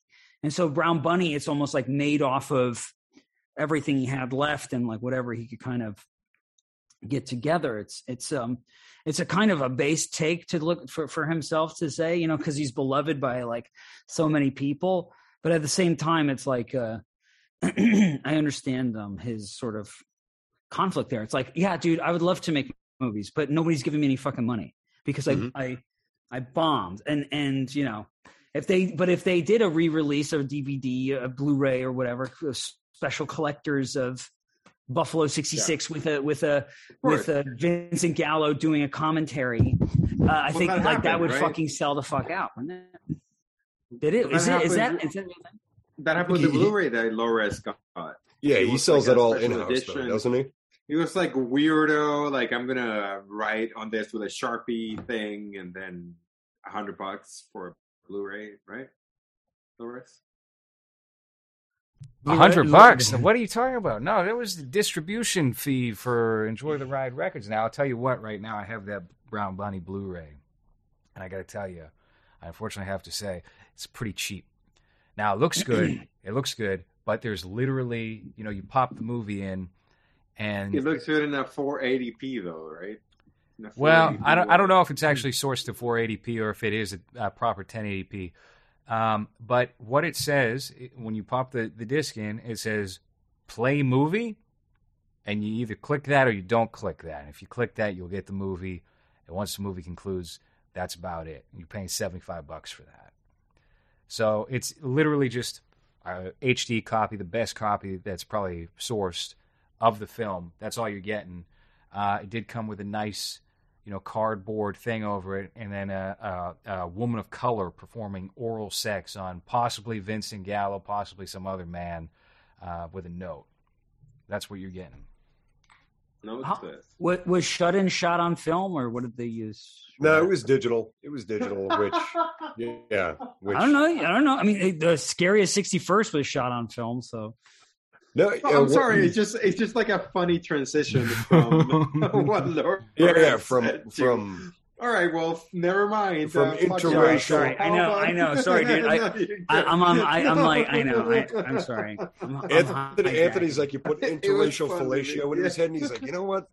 What about Codex? What about I just don't want this to get demonetized. I just don't want it to get demonetized. I was trying to steer it away from interracial interbreeding. I mean, Jesus Christ. No, but so Shut-In was shot digitally. But what a thing I do like about the film, in going back to cinematography, unlike I would say almost even most films today, it's a huge contention I have with a lot of productions today. Shut-In, 90% of the movie is really dirty, misty, and has this dusty look to it from the texture of the house, and it transcends to the overall image, which most films, even given their premises, I call it the CW look, and I see it in way too many films today to tolerate. That ultra warm, incredibly lit, everything looks thick and span. That happens way too much. It happens on movies that you're supposed to take really seriously and believe that you're in this tense, entrapped environment, and everything just looks orange and blown out. Whereas this, again, like I think this is where Akis did a great job, was having that just dirty overall look to it. And then at the end, they do go CW, but it's because of the happy ending. She's all dressed up nicely, that the house is fixed up, and the sun is beaming through the kitchen windows. So it looks CW-y at the end, but the rest of the film, I thought it, and maybe that's why you asked, because maybe it has that kind of texture to the image. But yeah, it was all digital. I really hated that final shot lingering on the recipe in the note, by the way. I couldn't tell if that was just like a bad close-up or if that was a CG note that they... It was Nana's suicide note. It was the last laugh from Nana. Right. What did it say again? It said, what is a recipe I think, for something, well, right? it was her she said, don't date any coloreds, something like that. Oh, shit. Don't I don't know, interbreed. Hans. What did it say? What are you texting during the show on mute? No one can hear what you're saying. Telling jokes to yourself. It said, "Look at my hat on top of my head. I am Jewish." What? It said that? That would be a bizarre thing to write. That's a very peculiar thing. These people are clearly Anglo. I got to tell you, some of these. Shapiro, Yeah. They should make a movie about all the talk that goes on in the group chats. We should write it. No. How about we just take whatever group chat we have, print up the script, and then recite everything said in real time? Yeah, a little flavor, little reading table. Yeah, I think that'd be good. Just, I'll play the role of Hans here, and rename my character to something else so that it's not, preventing me to getting a job in like 5 years. We'll just pig Latin it up. Hans Hay. See, that's where you fellas are. You fellas are out of step. I put, when I write naughty words in the group chat, I put the little stars there. So I'm protected. Okay. Yeah. I'm like, man, this effing A. Yeah. He's wow. Foolproof. Hans, what's going on with your mouth tonight? What are you digging food out of your teeth? You're guzzling beers? You're on mute laughing at memes on Instagram by yourself like there's not a show happening? You're trying to pull up clips of MTV? What do you have to say for yourself? What the hell was the silence for? Why didn't you say anything, Hans? But he's pulling up. He's trying to get a plug for Costa Rican beer to sponsor us. Or? This is not even Costa Rican. Is that Guinness? It's what is like that? German. Like German. Oh, Orange Boom. Orange Boom. Orange Boom. Yeah. How was it? A lot of O's and M's in it. I don't know. See, I thought you quit drinking, Hans. Yeah, I did last year, and then I was like, "Oh, this." Hans is really wearing the aesthetic of Shut In right now. He's got the splotchy plaid on. This is his audition for Shut In 2. He's the new stepdad of the kids, and then he gets a little. He has a couple of beers, gets out of control, locks her back in the room, beat people up in Spanish. I was really happy that Gallo did his talking through his teeth thing that he does all the time. He's like, "You fucking bitch, you better open up this fucking Petri, I swear to fucking God." You remember when that part happened? I think it was after she sounds like, "Oh, you fucking bitch, I swear." Yeah, I like the spit, the foam coming from his mouth, like he was going mad or something. He was very, very good there. There was very good. There was one scene that ended up in the final cut of the film that was, I would say, whoever edited it, good job, because I'll give it away. It's the scene where he's got the kid, the climax, and he's got him at knife point. That was a very difficult scene for the crew to film because there were a lot of parents on set and everything. So a lot of people were just like shaken by the idea of this man with two kids at knife point, and they cleaned up his language in that scene 1,000%. I don't think I heard him swear once in the final cut. No, he was spouting off like if a sailor stubbed his toe in real life. I was just thinking that kid is going to grow up to be traumatized with Vincent Gallo screaming right next to his little baby. The funny thing was that child actress, her dad was from Buffalo, so he was so excited that his daughter was in a film with Vincent Gallo, and like when all these intense scenes were going down or whatever, he's just like, no, like, come on, it's okay. Now, Lores, yesterday after the movie, you tweeted feeling great about Mass State Lottery. What do you mean by that? Oh, wow. You're really trying to throw me under the bus, aren't you, here? Well, here's what I was thinking. Hey, you do that every fucking Yeah, episode you know with what? me, you piece of shit. Well, here was my first takeaway, because I've watched this movie twice. And the first time, Hans and I were just making comments about, oh, doesn't this suck? This sucks here. Oh, look at that. Over and over. Or we don't believe that. You know, where's the piss? Where's the shit? Just every movie we watch for the first time, I think, it's just like that's what happens. She's not going to be shitting for the third day in a row. What the hell is this movie? Yeah. So my takeaway from the movie on my first viewing was that was very limited. That was all so limited. And then I'm thinking of Mass State Lottery, and I'm thinking like, now granted, we've been shooting this thing for about a year and a half now, but the energy is just like 40 times more than that movie. So I feel great about where Mass State Lottery is at right now, because that's fucking poo, poo, poo, poo, poo, compared to Shut-In, which I think is, and on a second viewing, I think Shut-In's fine, especially for what it is. That's what prompted that tweet. So knowing what they had to work with, and that's like the first authentic stab that came from in-house. I'm not counting Run, Hide, Fight, from any sort of, we got to try to attack, or maybe not even necessarily attack, but start to, create a counter structure to whatever the most conventional machine over here is. The conscious thought of that. And I have that thought in my head, even if I don't express it necessarily on Twitter or on Instagram. Well, then I feel great about what I'm working on. So that's really all that was about.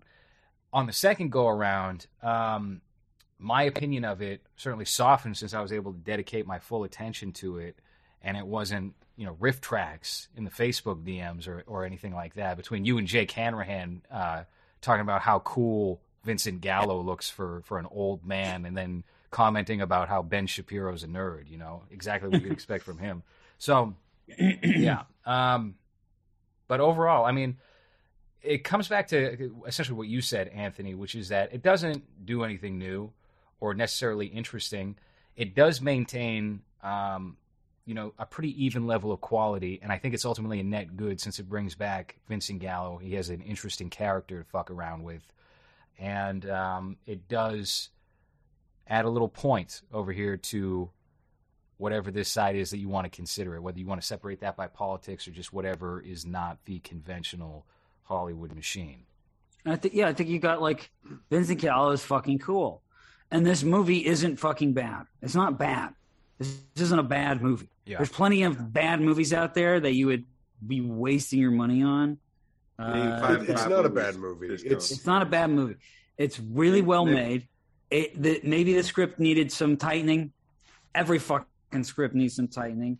It's for what the direction that they're going in. If this is their direction, if this is leading to that Carano film, the Prairie film, to be like fucking, it looks like First Blood.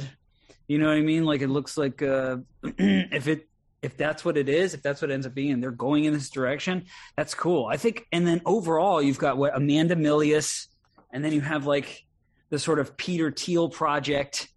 Right, so Amanda Milius has her own production company. You got Daily Wire with their company, and then you like the Peter Thiel project, which is like podcasts, documentaries. Do you like Amanda, Anthony? What's that? Do you like Amanda? Anthony likes Amanda. She's very. She got wasted on Tim Pool's podcast. She was fucking drunk off her ass. It was pretty funny. Here's the thing: I think Amanda Milius is talented, but. There's gonna be more of this and less of Plot Against the President, etc. The documentaries aren't going to do much of anything. It's a good little calling card, I guess. You can say, "Oh, I had the most watched documentary on Amazon.com for the year 2020." Cool, that's great. You're John Milius' daughter. People are going to pay more attention to you than they might Dinesh D'Souza or give you a little more respect. But she's got some nice boobs. Yes, that's notable as well. But we need more scripted. We need more fiction. We need something that's like what we had 35 years ago. Well, what do you right now? We need some Conan the Barbarian shit. Let me pose a question. We need more boobs on headshots, so Kenny should be more involved. Hell, well, he's been posting up a storm on Instagram, flexing those titties up and down. He's got a resurgence coming. I can't wait to see it. I do want to pose a question though, because I think everybody in this chat here, we all come to the table of like, yeah, sure, I worked on a movie, but so say they're if I'm not impartial, but I think all of us see a movie like this, and for anybody on the outside, the only thing they're gonna really be, I think, struck by when they hear about it is, oh, Daily Wire made it, so it's part of some kind of agenda. But I think for all of us in this chat, we've never cared particularly about any of that stuff, like, oh, conservatives need a spot or something like that, or down with the, like, own the libs or any of that crap. But I don't know. I guess I'm just trying to put open an open questionnaire of what kind of impression you think this film makes just on its own merits, because that's really what it's about. But just certain people just aren't going to get over that another company is just trying to make their own movies, because most of us in this chat agree that mainline cinema just keeps on doing the same crap. I mean, look at Eternals, Spider-Man No Way Home, or any of that stuff. So what's kind of the consensus here on just how this kind of operation stands? I think it is a very good example of how the right operates, and in that sense, it's a sort of a tragic missed opportunity, and that all of these people who I was just naming, they should all come together to form one thing. Yeah. Whatever that thing is, it can operate. We all do our own fucking thing, but the right has a problem with coming together. They can't stay together. And now we have like Daily Wire, but yes, there's an agenda, but then we have Amanda Miller. Like, when you make it like that, it's too transparent. We can see the strings. Hollywood, meanwhile, you just say it. Now there's this fucking undercurrent of evil in there. But, like, where does it start? Who does it start with? No. All of these companies, these people I just named, you know exactly who it is, where it's coming down from. And, like, as much as you want your own point of view to, like, be not, you don't want, I just feel like you don't want it to be so on the surface. You want it to just be in there. And I always go back to, like, Peckinpah's films, just because I know that he was a kind of conservative guy, right? I mean, he was on the right. He wasn't like a lefty guy. And I love his films because they just, maybe it's the only thing I think, but it's Martin Scorsese too. Like, he puts his religion in there, Catholicism and his conflicts with it, like stuff like that. Like, art is of the artist's personal journey with all of those things, it shouldn't be anyway, not a fucking like boardroom propaganda, like PowerPoint presentation. And so if those people can all kind of come together and form this shadowy, what is it thing? But at the same time, it's like the left is just going to, it doesn't matter what you throw at them. They're going to just say, this is, this is, right-wing propaganda stuff. I think as long as you stop caring about propaganda and just do something that you think works, it's fine. What we've done with Mass State Lottery, I feel like none of it is very like it doesn't really support any party. It doesn't really go left or right or anything. It's just something that we're doing because we think it's good, and that's it. And I feel like if the Daily Wire starts focusing on trying to be an anti-whatever establishment or anti-thing, instead of focusing on, let's just do good things. It doesn't matter what we're trying to say with it. As long as it's good, it's going to find an audience. It'll be successful. I'm worried about the fact that the thing they're trying to sell still, it's like a alternative to the regular or like alternative to the mainstream.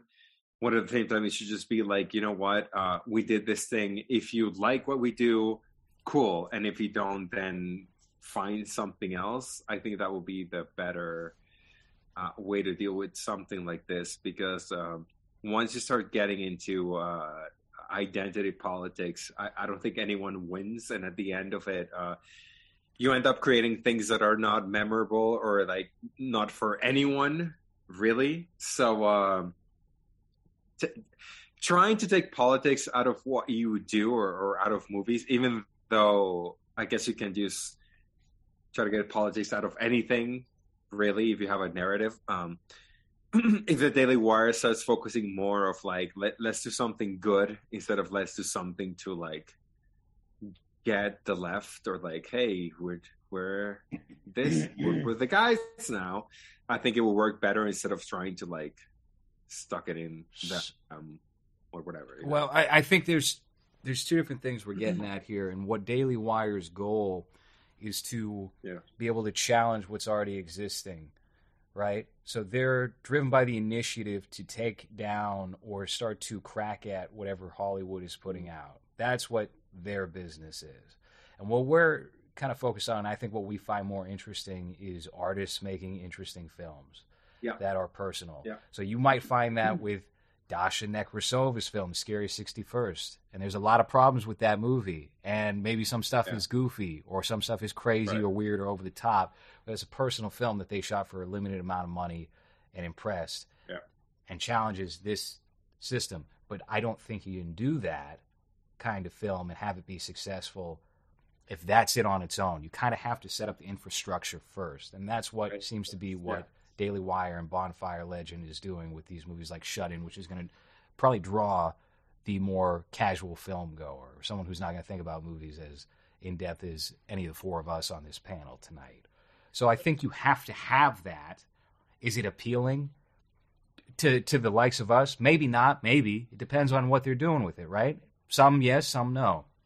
But I don't think we're not necessarily average Joe film guys, though. Yeah, sure. But I don't think you can have a movie, and I'm not trying to raise up Scary 61st as like the ideal film to strive for in today's day and age, but it's an interesting movie.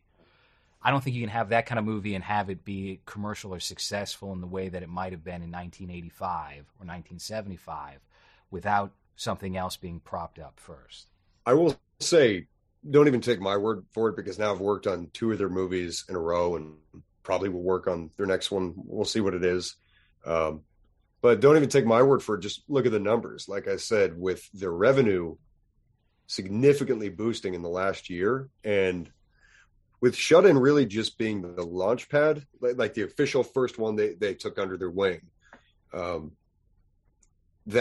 it's really just the beginning. So I think they do, from a business standpoint, need to placate to certain things to really provoke and to say, we're doing something different.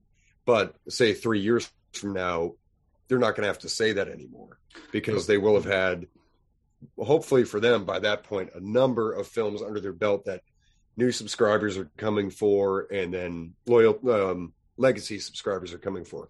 I will say, how can I say it?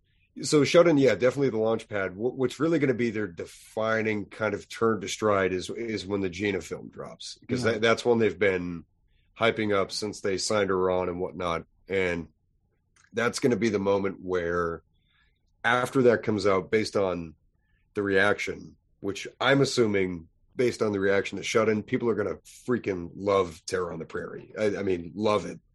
I think that's going to be a point where they hit their stride in the operation. It becomes a normal thing. Because when you see, like, I think, well, first of all, Shut In wasn't bred from within the system. It was something that was already out there for years and was now made into this system.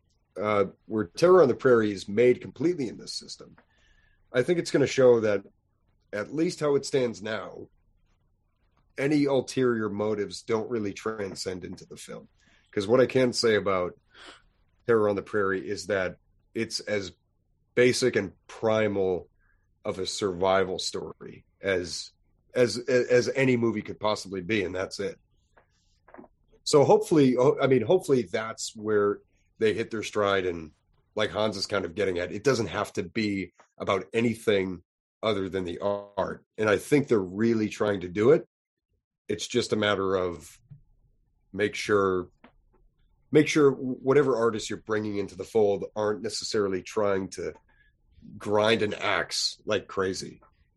Yeah, I think you have to be like cool. You know, you have to be cool. It's been like, I was just watching The Wild One earlier tonight, and I'm trying to think like what position are they coming from here?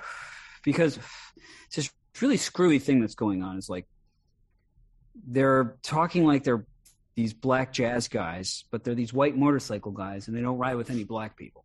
So this is actually a movie that's confusing the audience with like fake shit. It's like these sort of proto Hell's Angel guys. They're not fucking listening to jazz music, you know what I mean? They're not talking like that. They're just like, yeah, okay. So then, anyway, sorry, I'm so stoned right now. I totally veered off into something else. But but I like that these girls right now, like girls are making. There's like the Gina Carano thing. There's this girl. She's a badass. She's stuck in her pantry, badass mom kind of thing. And I like that. What's her name? Red Scare girl. Dasha is making. So they're making like horror movies. And I almost feel like how the girls have the chick flick, the guys need to have the guy chick flick version of that. Like now it's like the Sisterhood of the Traveling Pants or some shit. Like we need that. Like road movies and shit. Like I don't know. And then if the girls go off and do horror, which I feel like for women it's more like intuitive to do the horror genre. I don't know. We can let them go full Jodorowsky over there. We could remake Sisterhood of Traveling Pants with Vincent Gallo's pants. Exactly. That's the move. The Brotherhood of Vincent Gallo's eBay pants. No, whatever they're doing, I think they should keep doing it. But like the emphasis should be like on. That's what I was trying to think of. Is like the left has had so much time, like with like I was reading Kurt Vonnegut the other day. I fucking put the book down just because he was talking about. I could hint in there. I was like, oh, there's that like communist lead thing. I'm just so sick and tired of having to watch all this stuff and read all this stuff and be in your mind like, oh, I'm gonna just remove that part that I don't. Do you know what I'm saying? Yeah. Well, the main had thing. All this time to be cool. The main thing for me that working on these last couple movies, which I try to tell everybody, because people will meet up and they'll talk about the cause that Daily Wire is trying to start up. And what I say to people is, I'm just in Hollywood. I'm just of the typical Hollywood movie. I'm just sick of hearing the same message said the same way over and over again and pretending that it's new. I mean, that's really what it comes down to, because there's so many fantastically made movies in the mainline system on a regular basis, but they say the same freaking thing. Yes. And I saw all those movies by the time I was 14. Yes. And so in all the years since, we've been seeing repeats of the same movies over and over again and pretending it's new. And that's why, to go back to the beginning of our conversation, that's why the Oscars have no effect, no pizzazz that they even had 10 years ago, because even their most hardened fans, or even the people that are most enamored by the general studio system, know exactly what's going to win. They know exactly which films are going to get picked.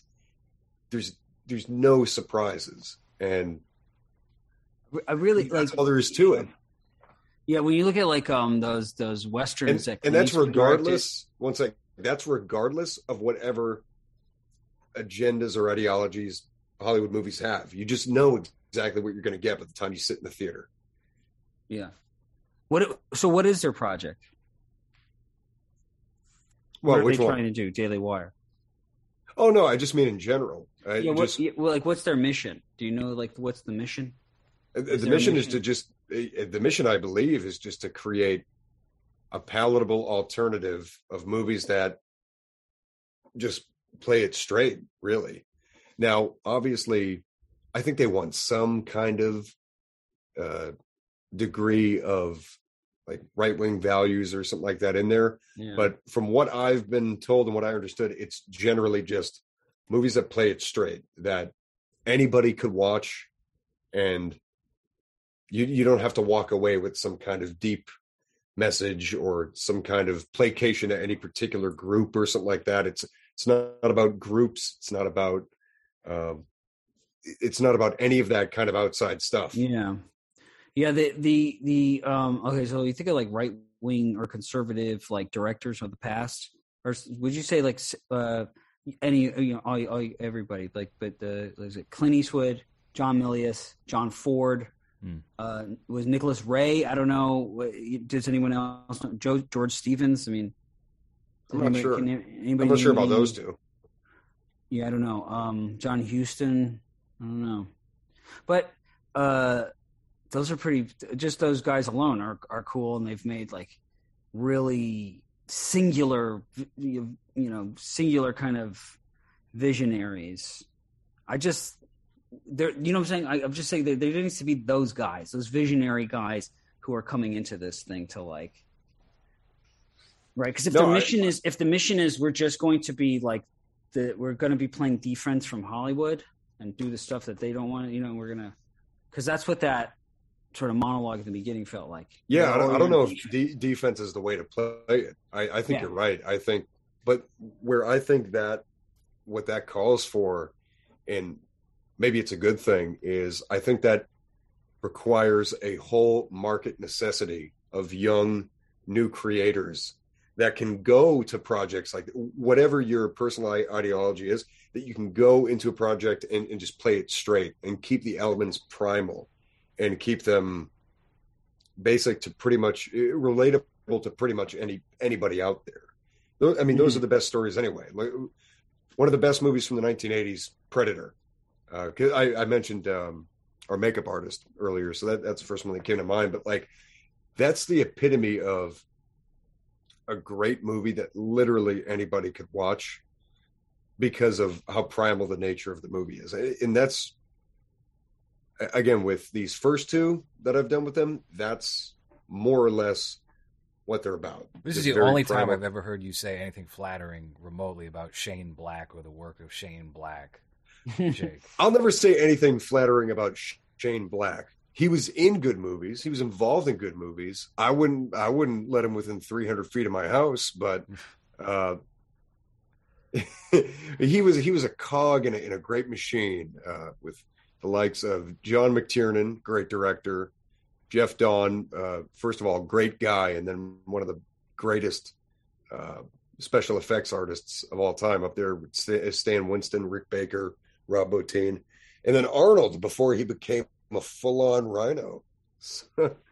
and then Pudgy Bill Duke, who rounds out the cast and makes it believable. Classic Bill Duke. Everybody should go watch Deep Cover if you haven't seen Deep Cover. That's a good one. Fishburne, right? Hell yeah. Yeah. Yeah. Like so yeah, to get those like visionary guys in there, you kind of have to have a kind of lax thing. You know what I mean? If you were on the last shoot, was it crazy? It was good. I'm not going to say crazy, but I will say, just being out there in the high plains and stuff for 4 weeks, like, it was so laid back. The energy was just totally lush, and everybody was having a good time. And yeah, there wasn't a moment of hesitation on that whole set. It was just everybody out there trying to survive and just get this movie done. And there was a lot of camaraderie too. It was cool.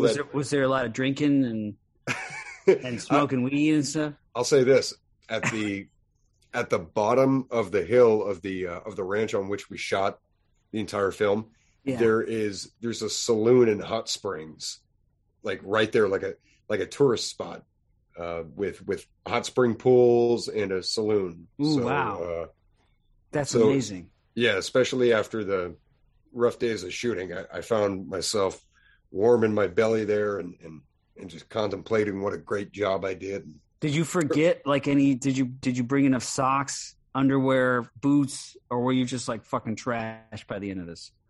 I brought enough stuff, but okay. That first week just beat the hell out of me, man. Like my face was all like chapped up from the wind, and I even had a face guard. I had like a ski mask on almost, and I just had this ruthless ski burn.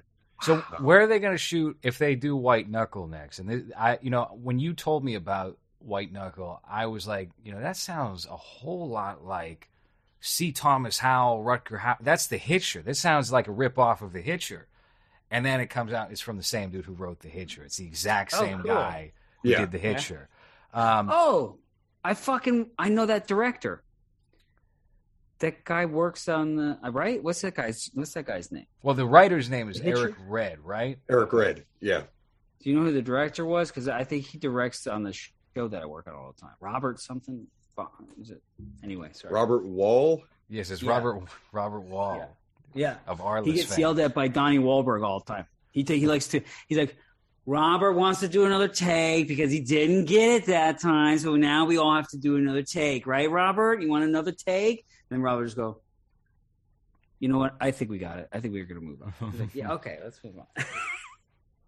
I don't know about White Knuckle. What's White Knuckle? It's a movie that was greenlit, but certain things got it tied up. I forget what. So I don't know when that's going to happen. I guess it's just a matter of them working out the logistics or getting that worked out. So I'm unsure as to when that's going to happen. I feel like they must have something that is close to ready to shoot within the next 5 months or something. If they're going to drop the one that they acquired, the superhero film with old Carrie, if that's coming out next month, that's not like, you would think they would want to space this apart a little better. Now, Terror on the Prairie is coming out later in this June, year, right? Yeah, in June. Yeah. So they've got a little time. That's not bad. So I'm curious to see. I mean, I think I'll be involved with the next one. If I am, that's going to be sweet.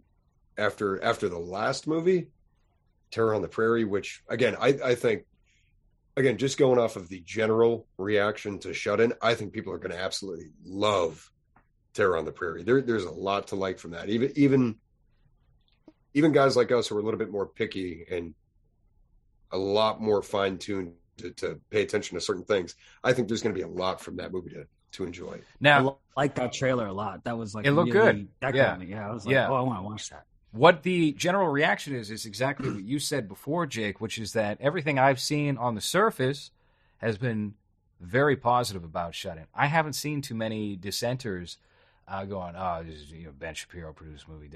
That was beforehand. If you go over to Letterboxd, you'll see a lot of those reviews before the movie came out. I haven't seen that at all. It currently has, there's only like a couple of reviews on Rotten Tomatoes. They're all positive so far. The audience score is extremely high. I think it's upward of 95%. So, yeah, I've seen that. And then, in DMs, people will be like, man, I wanted more. I wanted more out of Gal. I wanted more out of that. But the audience perception seems to be glowing about Shut-In. So that's a pretty good sign, I would say. If they want more people to like it, Ben Shapiro should shit on it on his show. That's that's actually a great strategy. Oh, yeah. Right? Reverse psychology. Yeah. I don't know why I did the show. I don't know why I did this movie. It's terrible. It's garbage. It's awful for people to watch. No, they made me do it. Everyone would watch it, pump those numbers up. Get Andrew Klavan to make fun of it. I didn't like it. It wasn't that good, It's crazy. It's just missing something. It's missing something. I'm not sure what it is. I'm not sure. I love his takes, though. Andrew Klavan's takes where he's like, damn, he's like one of those uncles that you wish or like a boss or something. You're just like, yeah, that guy gets it. Man. Yeah, he's a cool dude because he's from the old order of doing things. He's from the old guard. Yeah. So he just happens to fall into this new camp where he's kind of a misfit. But when you hear him talk about it, you don't feel like you're hearing just some dude who's like, yeah, this is kick ass and it's better than what Hollywood makes. He actually kind of picks apart what builds a good story and whatnot. Jake, did you meet any of these like famous Daily Wire guys when you were working on this one or the other one? No. So the closest thing that happened was Jeremy came on set maybe 1 or 2 days, and he was just walking around, just checking out how things were going. Hold on a second. Another Jeremy came on the set of something that they were doing. I don't know. Were you involved? The Jeremy the Quartering of YouTube fame. Did you see any like YouTube celebrities on Terror on the Prairie? Jeremy from the Quartering. I saw the Quartering show up on the Terror on the Prairie set. Jeremy. Oh, wait a minute. What's Jeremy's last name from the Quartering? I don't know. Hold on. He has a beard. Is he still around? I'm going to dox he's him making right now. money hand over fist. Anybody who brushes elbows with Tim Pool on YouTube will have their career skyrocket. It just had, as a matter of fact, Nick Searcy, who stars as one of the characters in Terror on the Prairie, just did Tim's show last night during the premiere of Shut-In. Wait a minute. Okay. I've only seen, it's funny, I've only seen Jeremy the Quartering on Twitter. I've never watched it. Yes, I believe he was there. I think he was doing some kind of EPK for it or something like that. Like, electronic, photo video kit or whatever. I swear to God, yeah. I think that's funny because I think I distinctly remember saying like, "Oh, who's that dude?" Just walking around. Him right now? No, I think it's well documented what his real identity is. So yeah, I believe he was there. Yeah, I didn't talk to him, but which one was he on? I don't think he was on Terror. I think he might have been there for Shut-In. Hey, what happened to Hans? I think Hans got called away on urgent duty. I think he's got a business meeting he had to attend real quick. It's daytime in Costa Rica. It's a lot like Asia. He is an Asian man. So it's daytime, and he's got things to tend to. Now, yeah, I saw that there were a couple of people that were brought out for press on Terror of the Prairie. I don't think that was the case with Shut-In, and the Quartering was one of them, and there was like some other conservative YouTube star, like Lauren Chen or Candace, one of those types. We had Kongman Lee, if you've heard of him. He's big on the web. I think I've seen him before, but no, he worked on that with you guys, right? Yeah, they brought him in. He did BTS, but he's huge on conservative Twitter and whatnot. But he's just a nice guy, and I think he's going to try to stay involved with what they're doing over there. So I think they got to get Jack the Perfume Nationalist on the next one. That's right. Right. No, you know who they need? Sam Hyde on the next one. That's who they need. Yeah. That would be. I think he burned any sort of Semitic bridges, unfortunately, with world peace. But who knows? Look, I've said it a few times before. I tried to make a movie with Sam Hyde. Sam Hyde doesn't want to make movies. He doesn't want to seem to do anything in terms of whatever costs a lot of money. Whatever's going to be a gamble. That's why he's doing that podcast. So I hope that changes. I think he's a very talented guy, but we'll see. Anyway, I think we're going to have to look. We're past 2 hours with this show, and Hans is nowhere to be found. So hopefully he's okay. I hope Hans is okay. I hope he's not passing away or like coughing up blood into the toilet right now. He's guzzling booze behind the camera. You shamed him. I think that booze is coming out of him right now. Actually, that's my suspicion. He's just got a perpetual motion in and out both orifices. Hans, I know you can hear this because you got Bluetooth headphones. You better survive till Sunday so we can watch that War Hunt Mickey Rourke World War II film. This is your conscience, Hans. Oh, boy. Wake up, Hans. Put the bottle down. It's okay, Hans. Just go get bread, water, maybe a little OJ for your belly. Get some cookies. Yeah, some cookies. So what is Chloe? Who's the next cool kid they can bring back? You've got Vincent Gallo, who apparently is already retired now. Yeah. So who do you bring? Who's the next cool kid you bring back up? Probably. I mean, a lot of them are dead. Years. A lot of them are dead, unfortunately, from that '90s era that were popping in the art house films. Like you could have said Brad Renfro would have been a great one to bring back. He's dead. Dead. Who played Casper in Kids? That kid, he's dead too. Who's the one who played Toad? That guy died? Yeah, the guy who played Casper died very early, right. 5 years after. Right, yeah. I thought you meant Telly. Is Telly dead? No, I actually, I don't know. I shouldn't say anything, but I might be trying to work something out with that guy because I know him from the Lower East Side. He lives on the Lower East Side. Mm-hmm. Yeah. I don't know who was cool in the '90s in an art house way. Maybe you get Harmony Korine to start acting. That's the closest thing.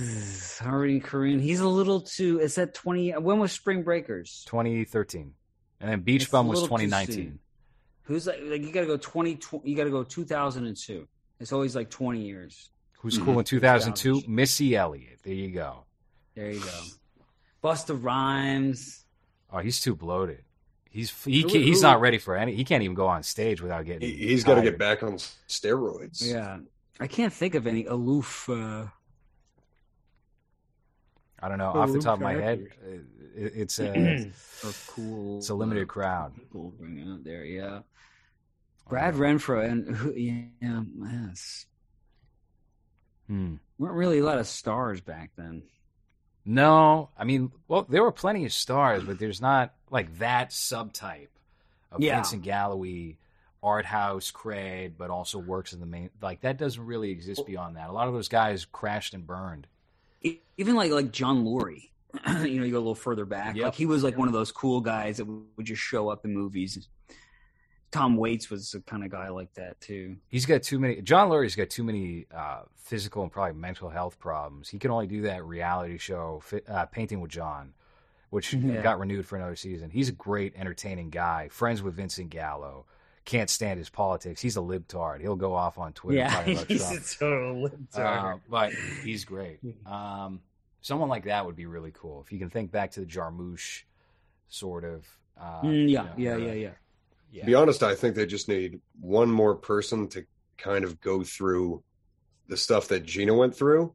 And then I think that could open the doors for people really just to take a paycheck at that point and just be in the movies. I think it's going to take like one of them. And let's be honest, most of them will do it.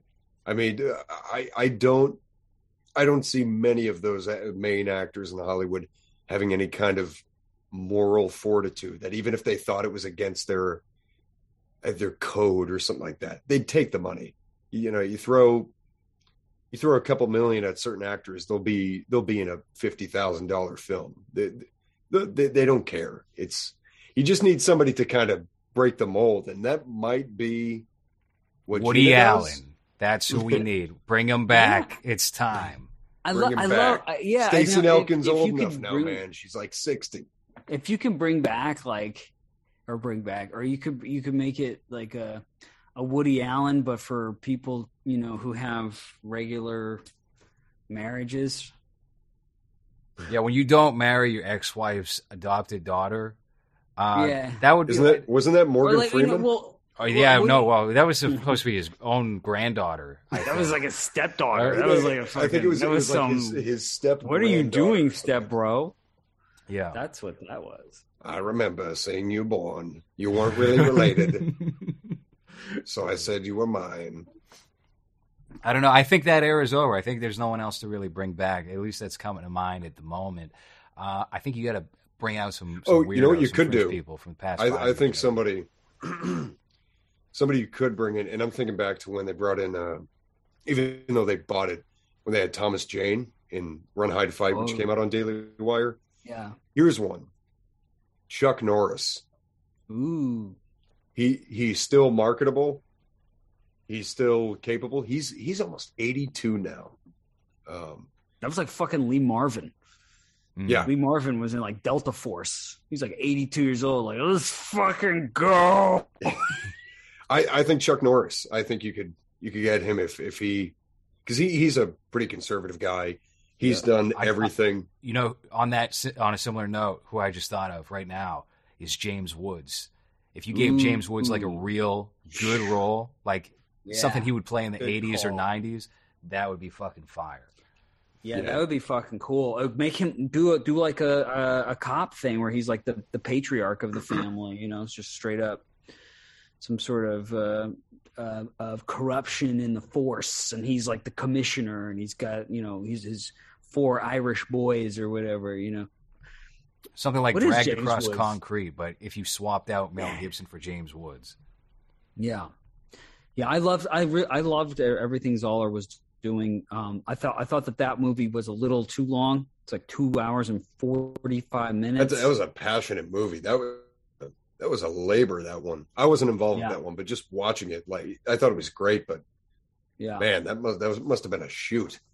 It was like, for being that long, it never had a moment of like, this doesn't mean anything. Mm-hmm. You know what I mean? He like everything. It was very novelesque.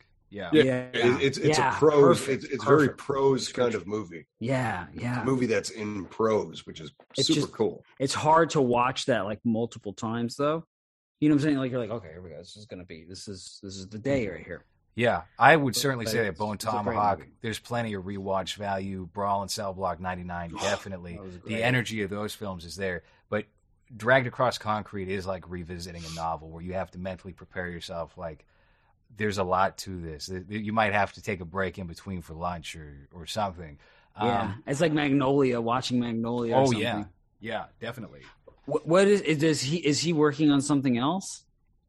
Well, he just signed over to like a new agency or something. I know he was trying to get that puppet movie in the works for a while, but what's really disappointing is the movie he had tied up at Amazon that is probably not happening anymore because it was his script and Park Chan-wook was going to direct it and it was going to star Matthew McConaughey, which would have been a fucking fire trifecta. Oh, okay. Yeah. I know which one you're talking about. And I don't think that's happening anymore because no one's talking. There's been no word on that for about 5 years.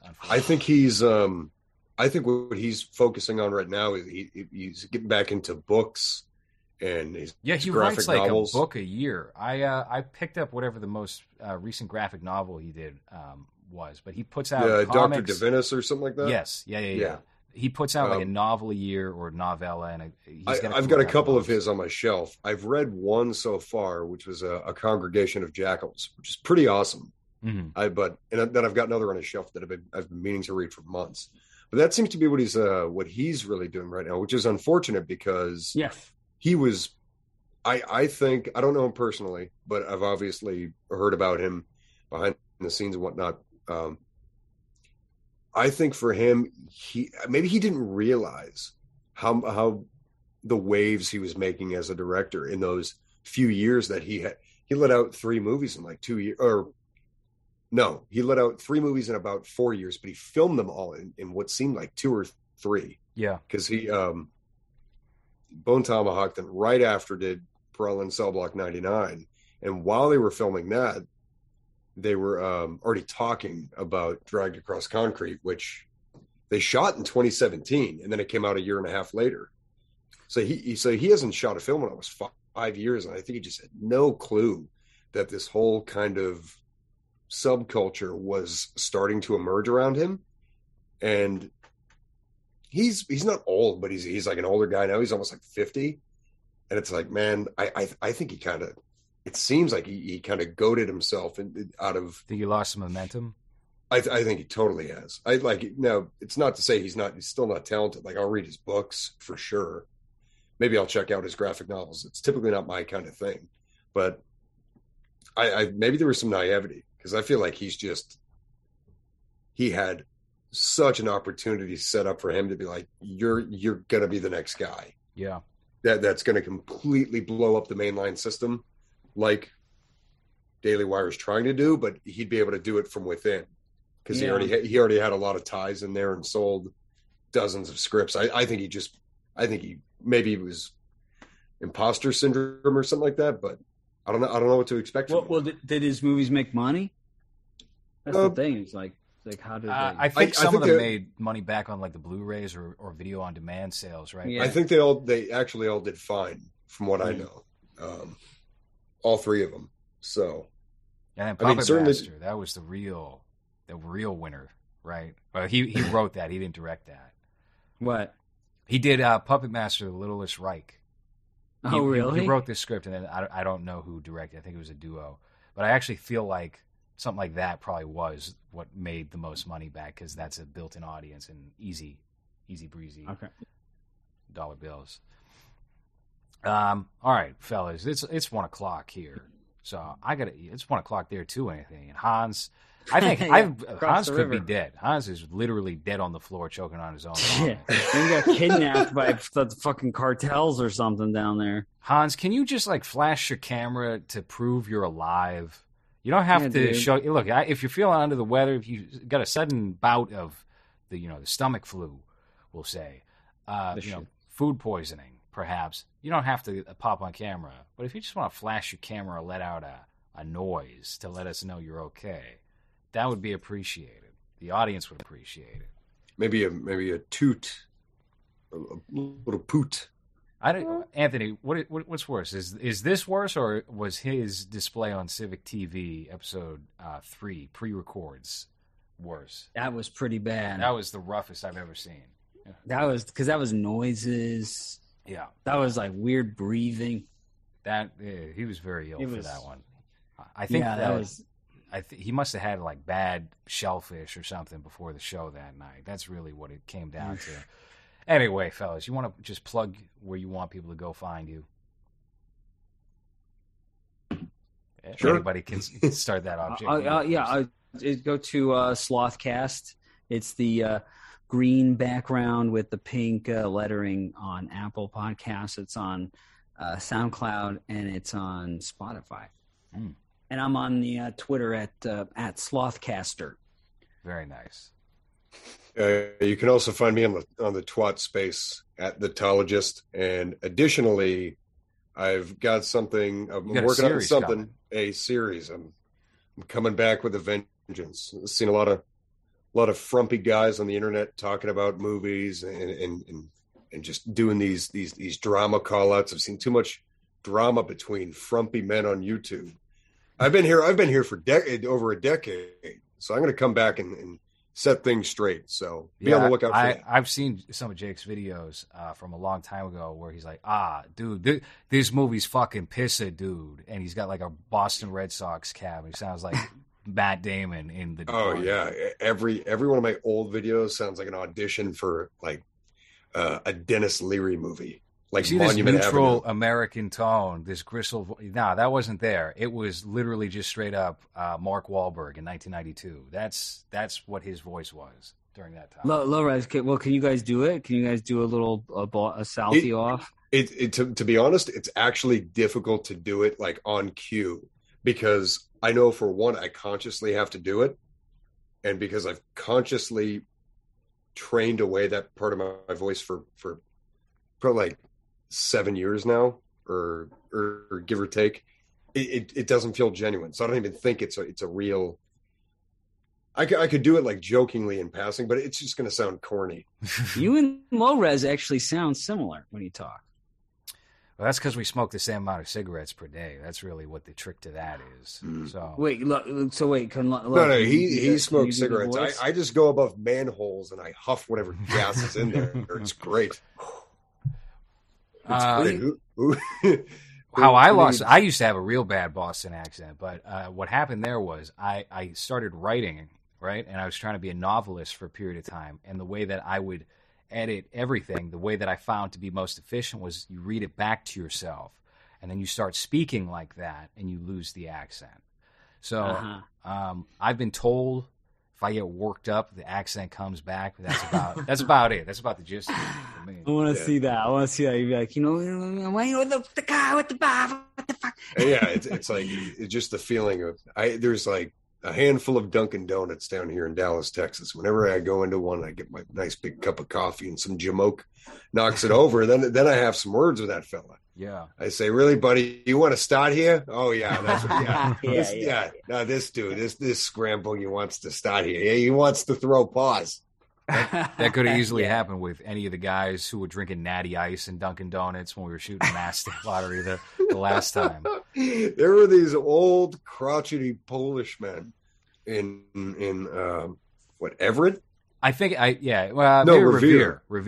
In Revere, Massachusetts, a suburb right outside Boston, getting into these incredibly heated debates, chugging 40s of Natty Ice in the middle of a Dunkin' Donuts, and we've got Jerry and Hans in tow with us. Mind you, they're shivering their asses off. Like poor Hans looked like a chihuahua, just shaking so profusely.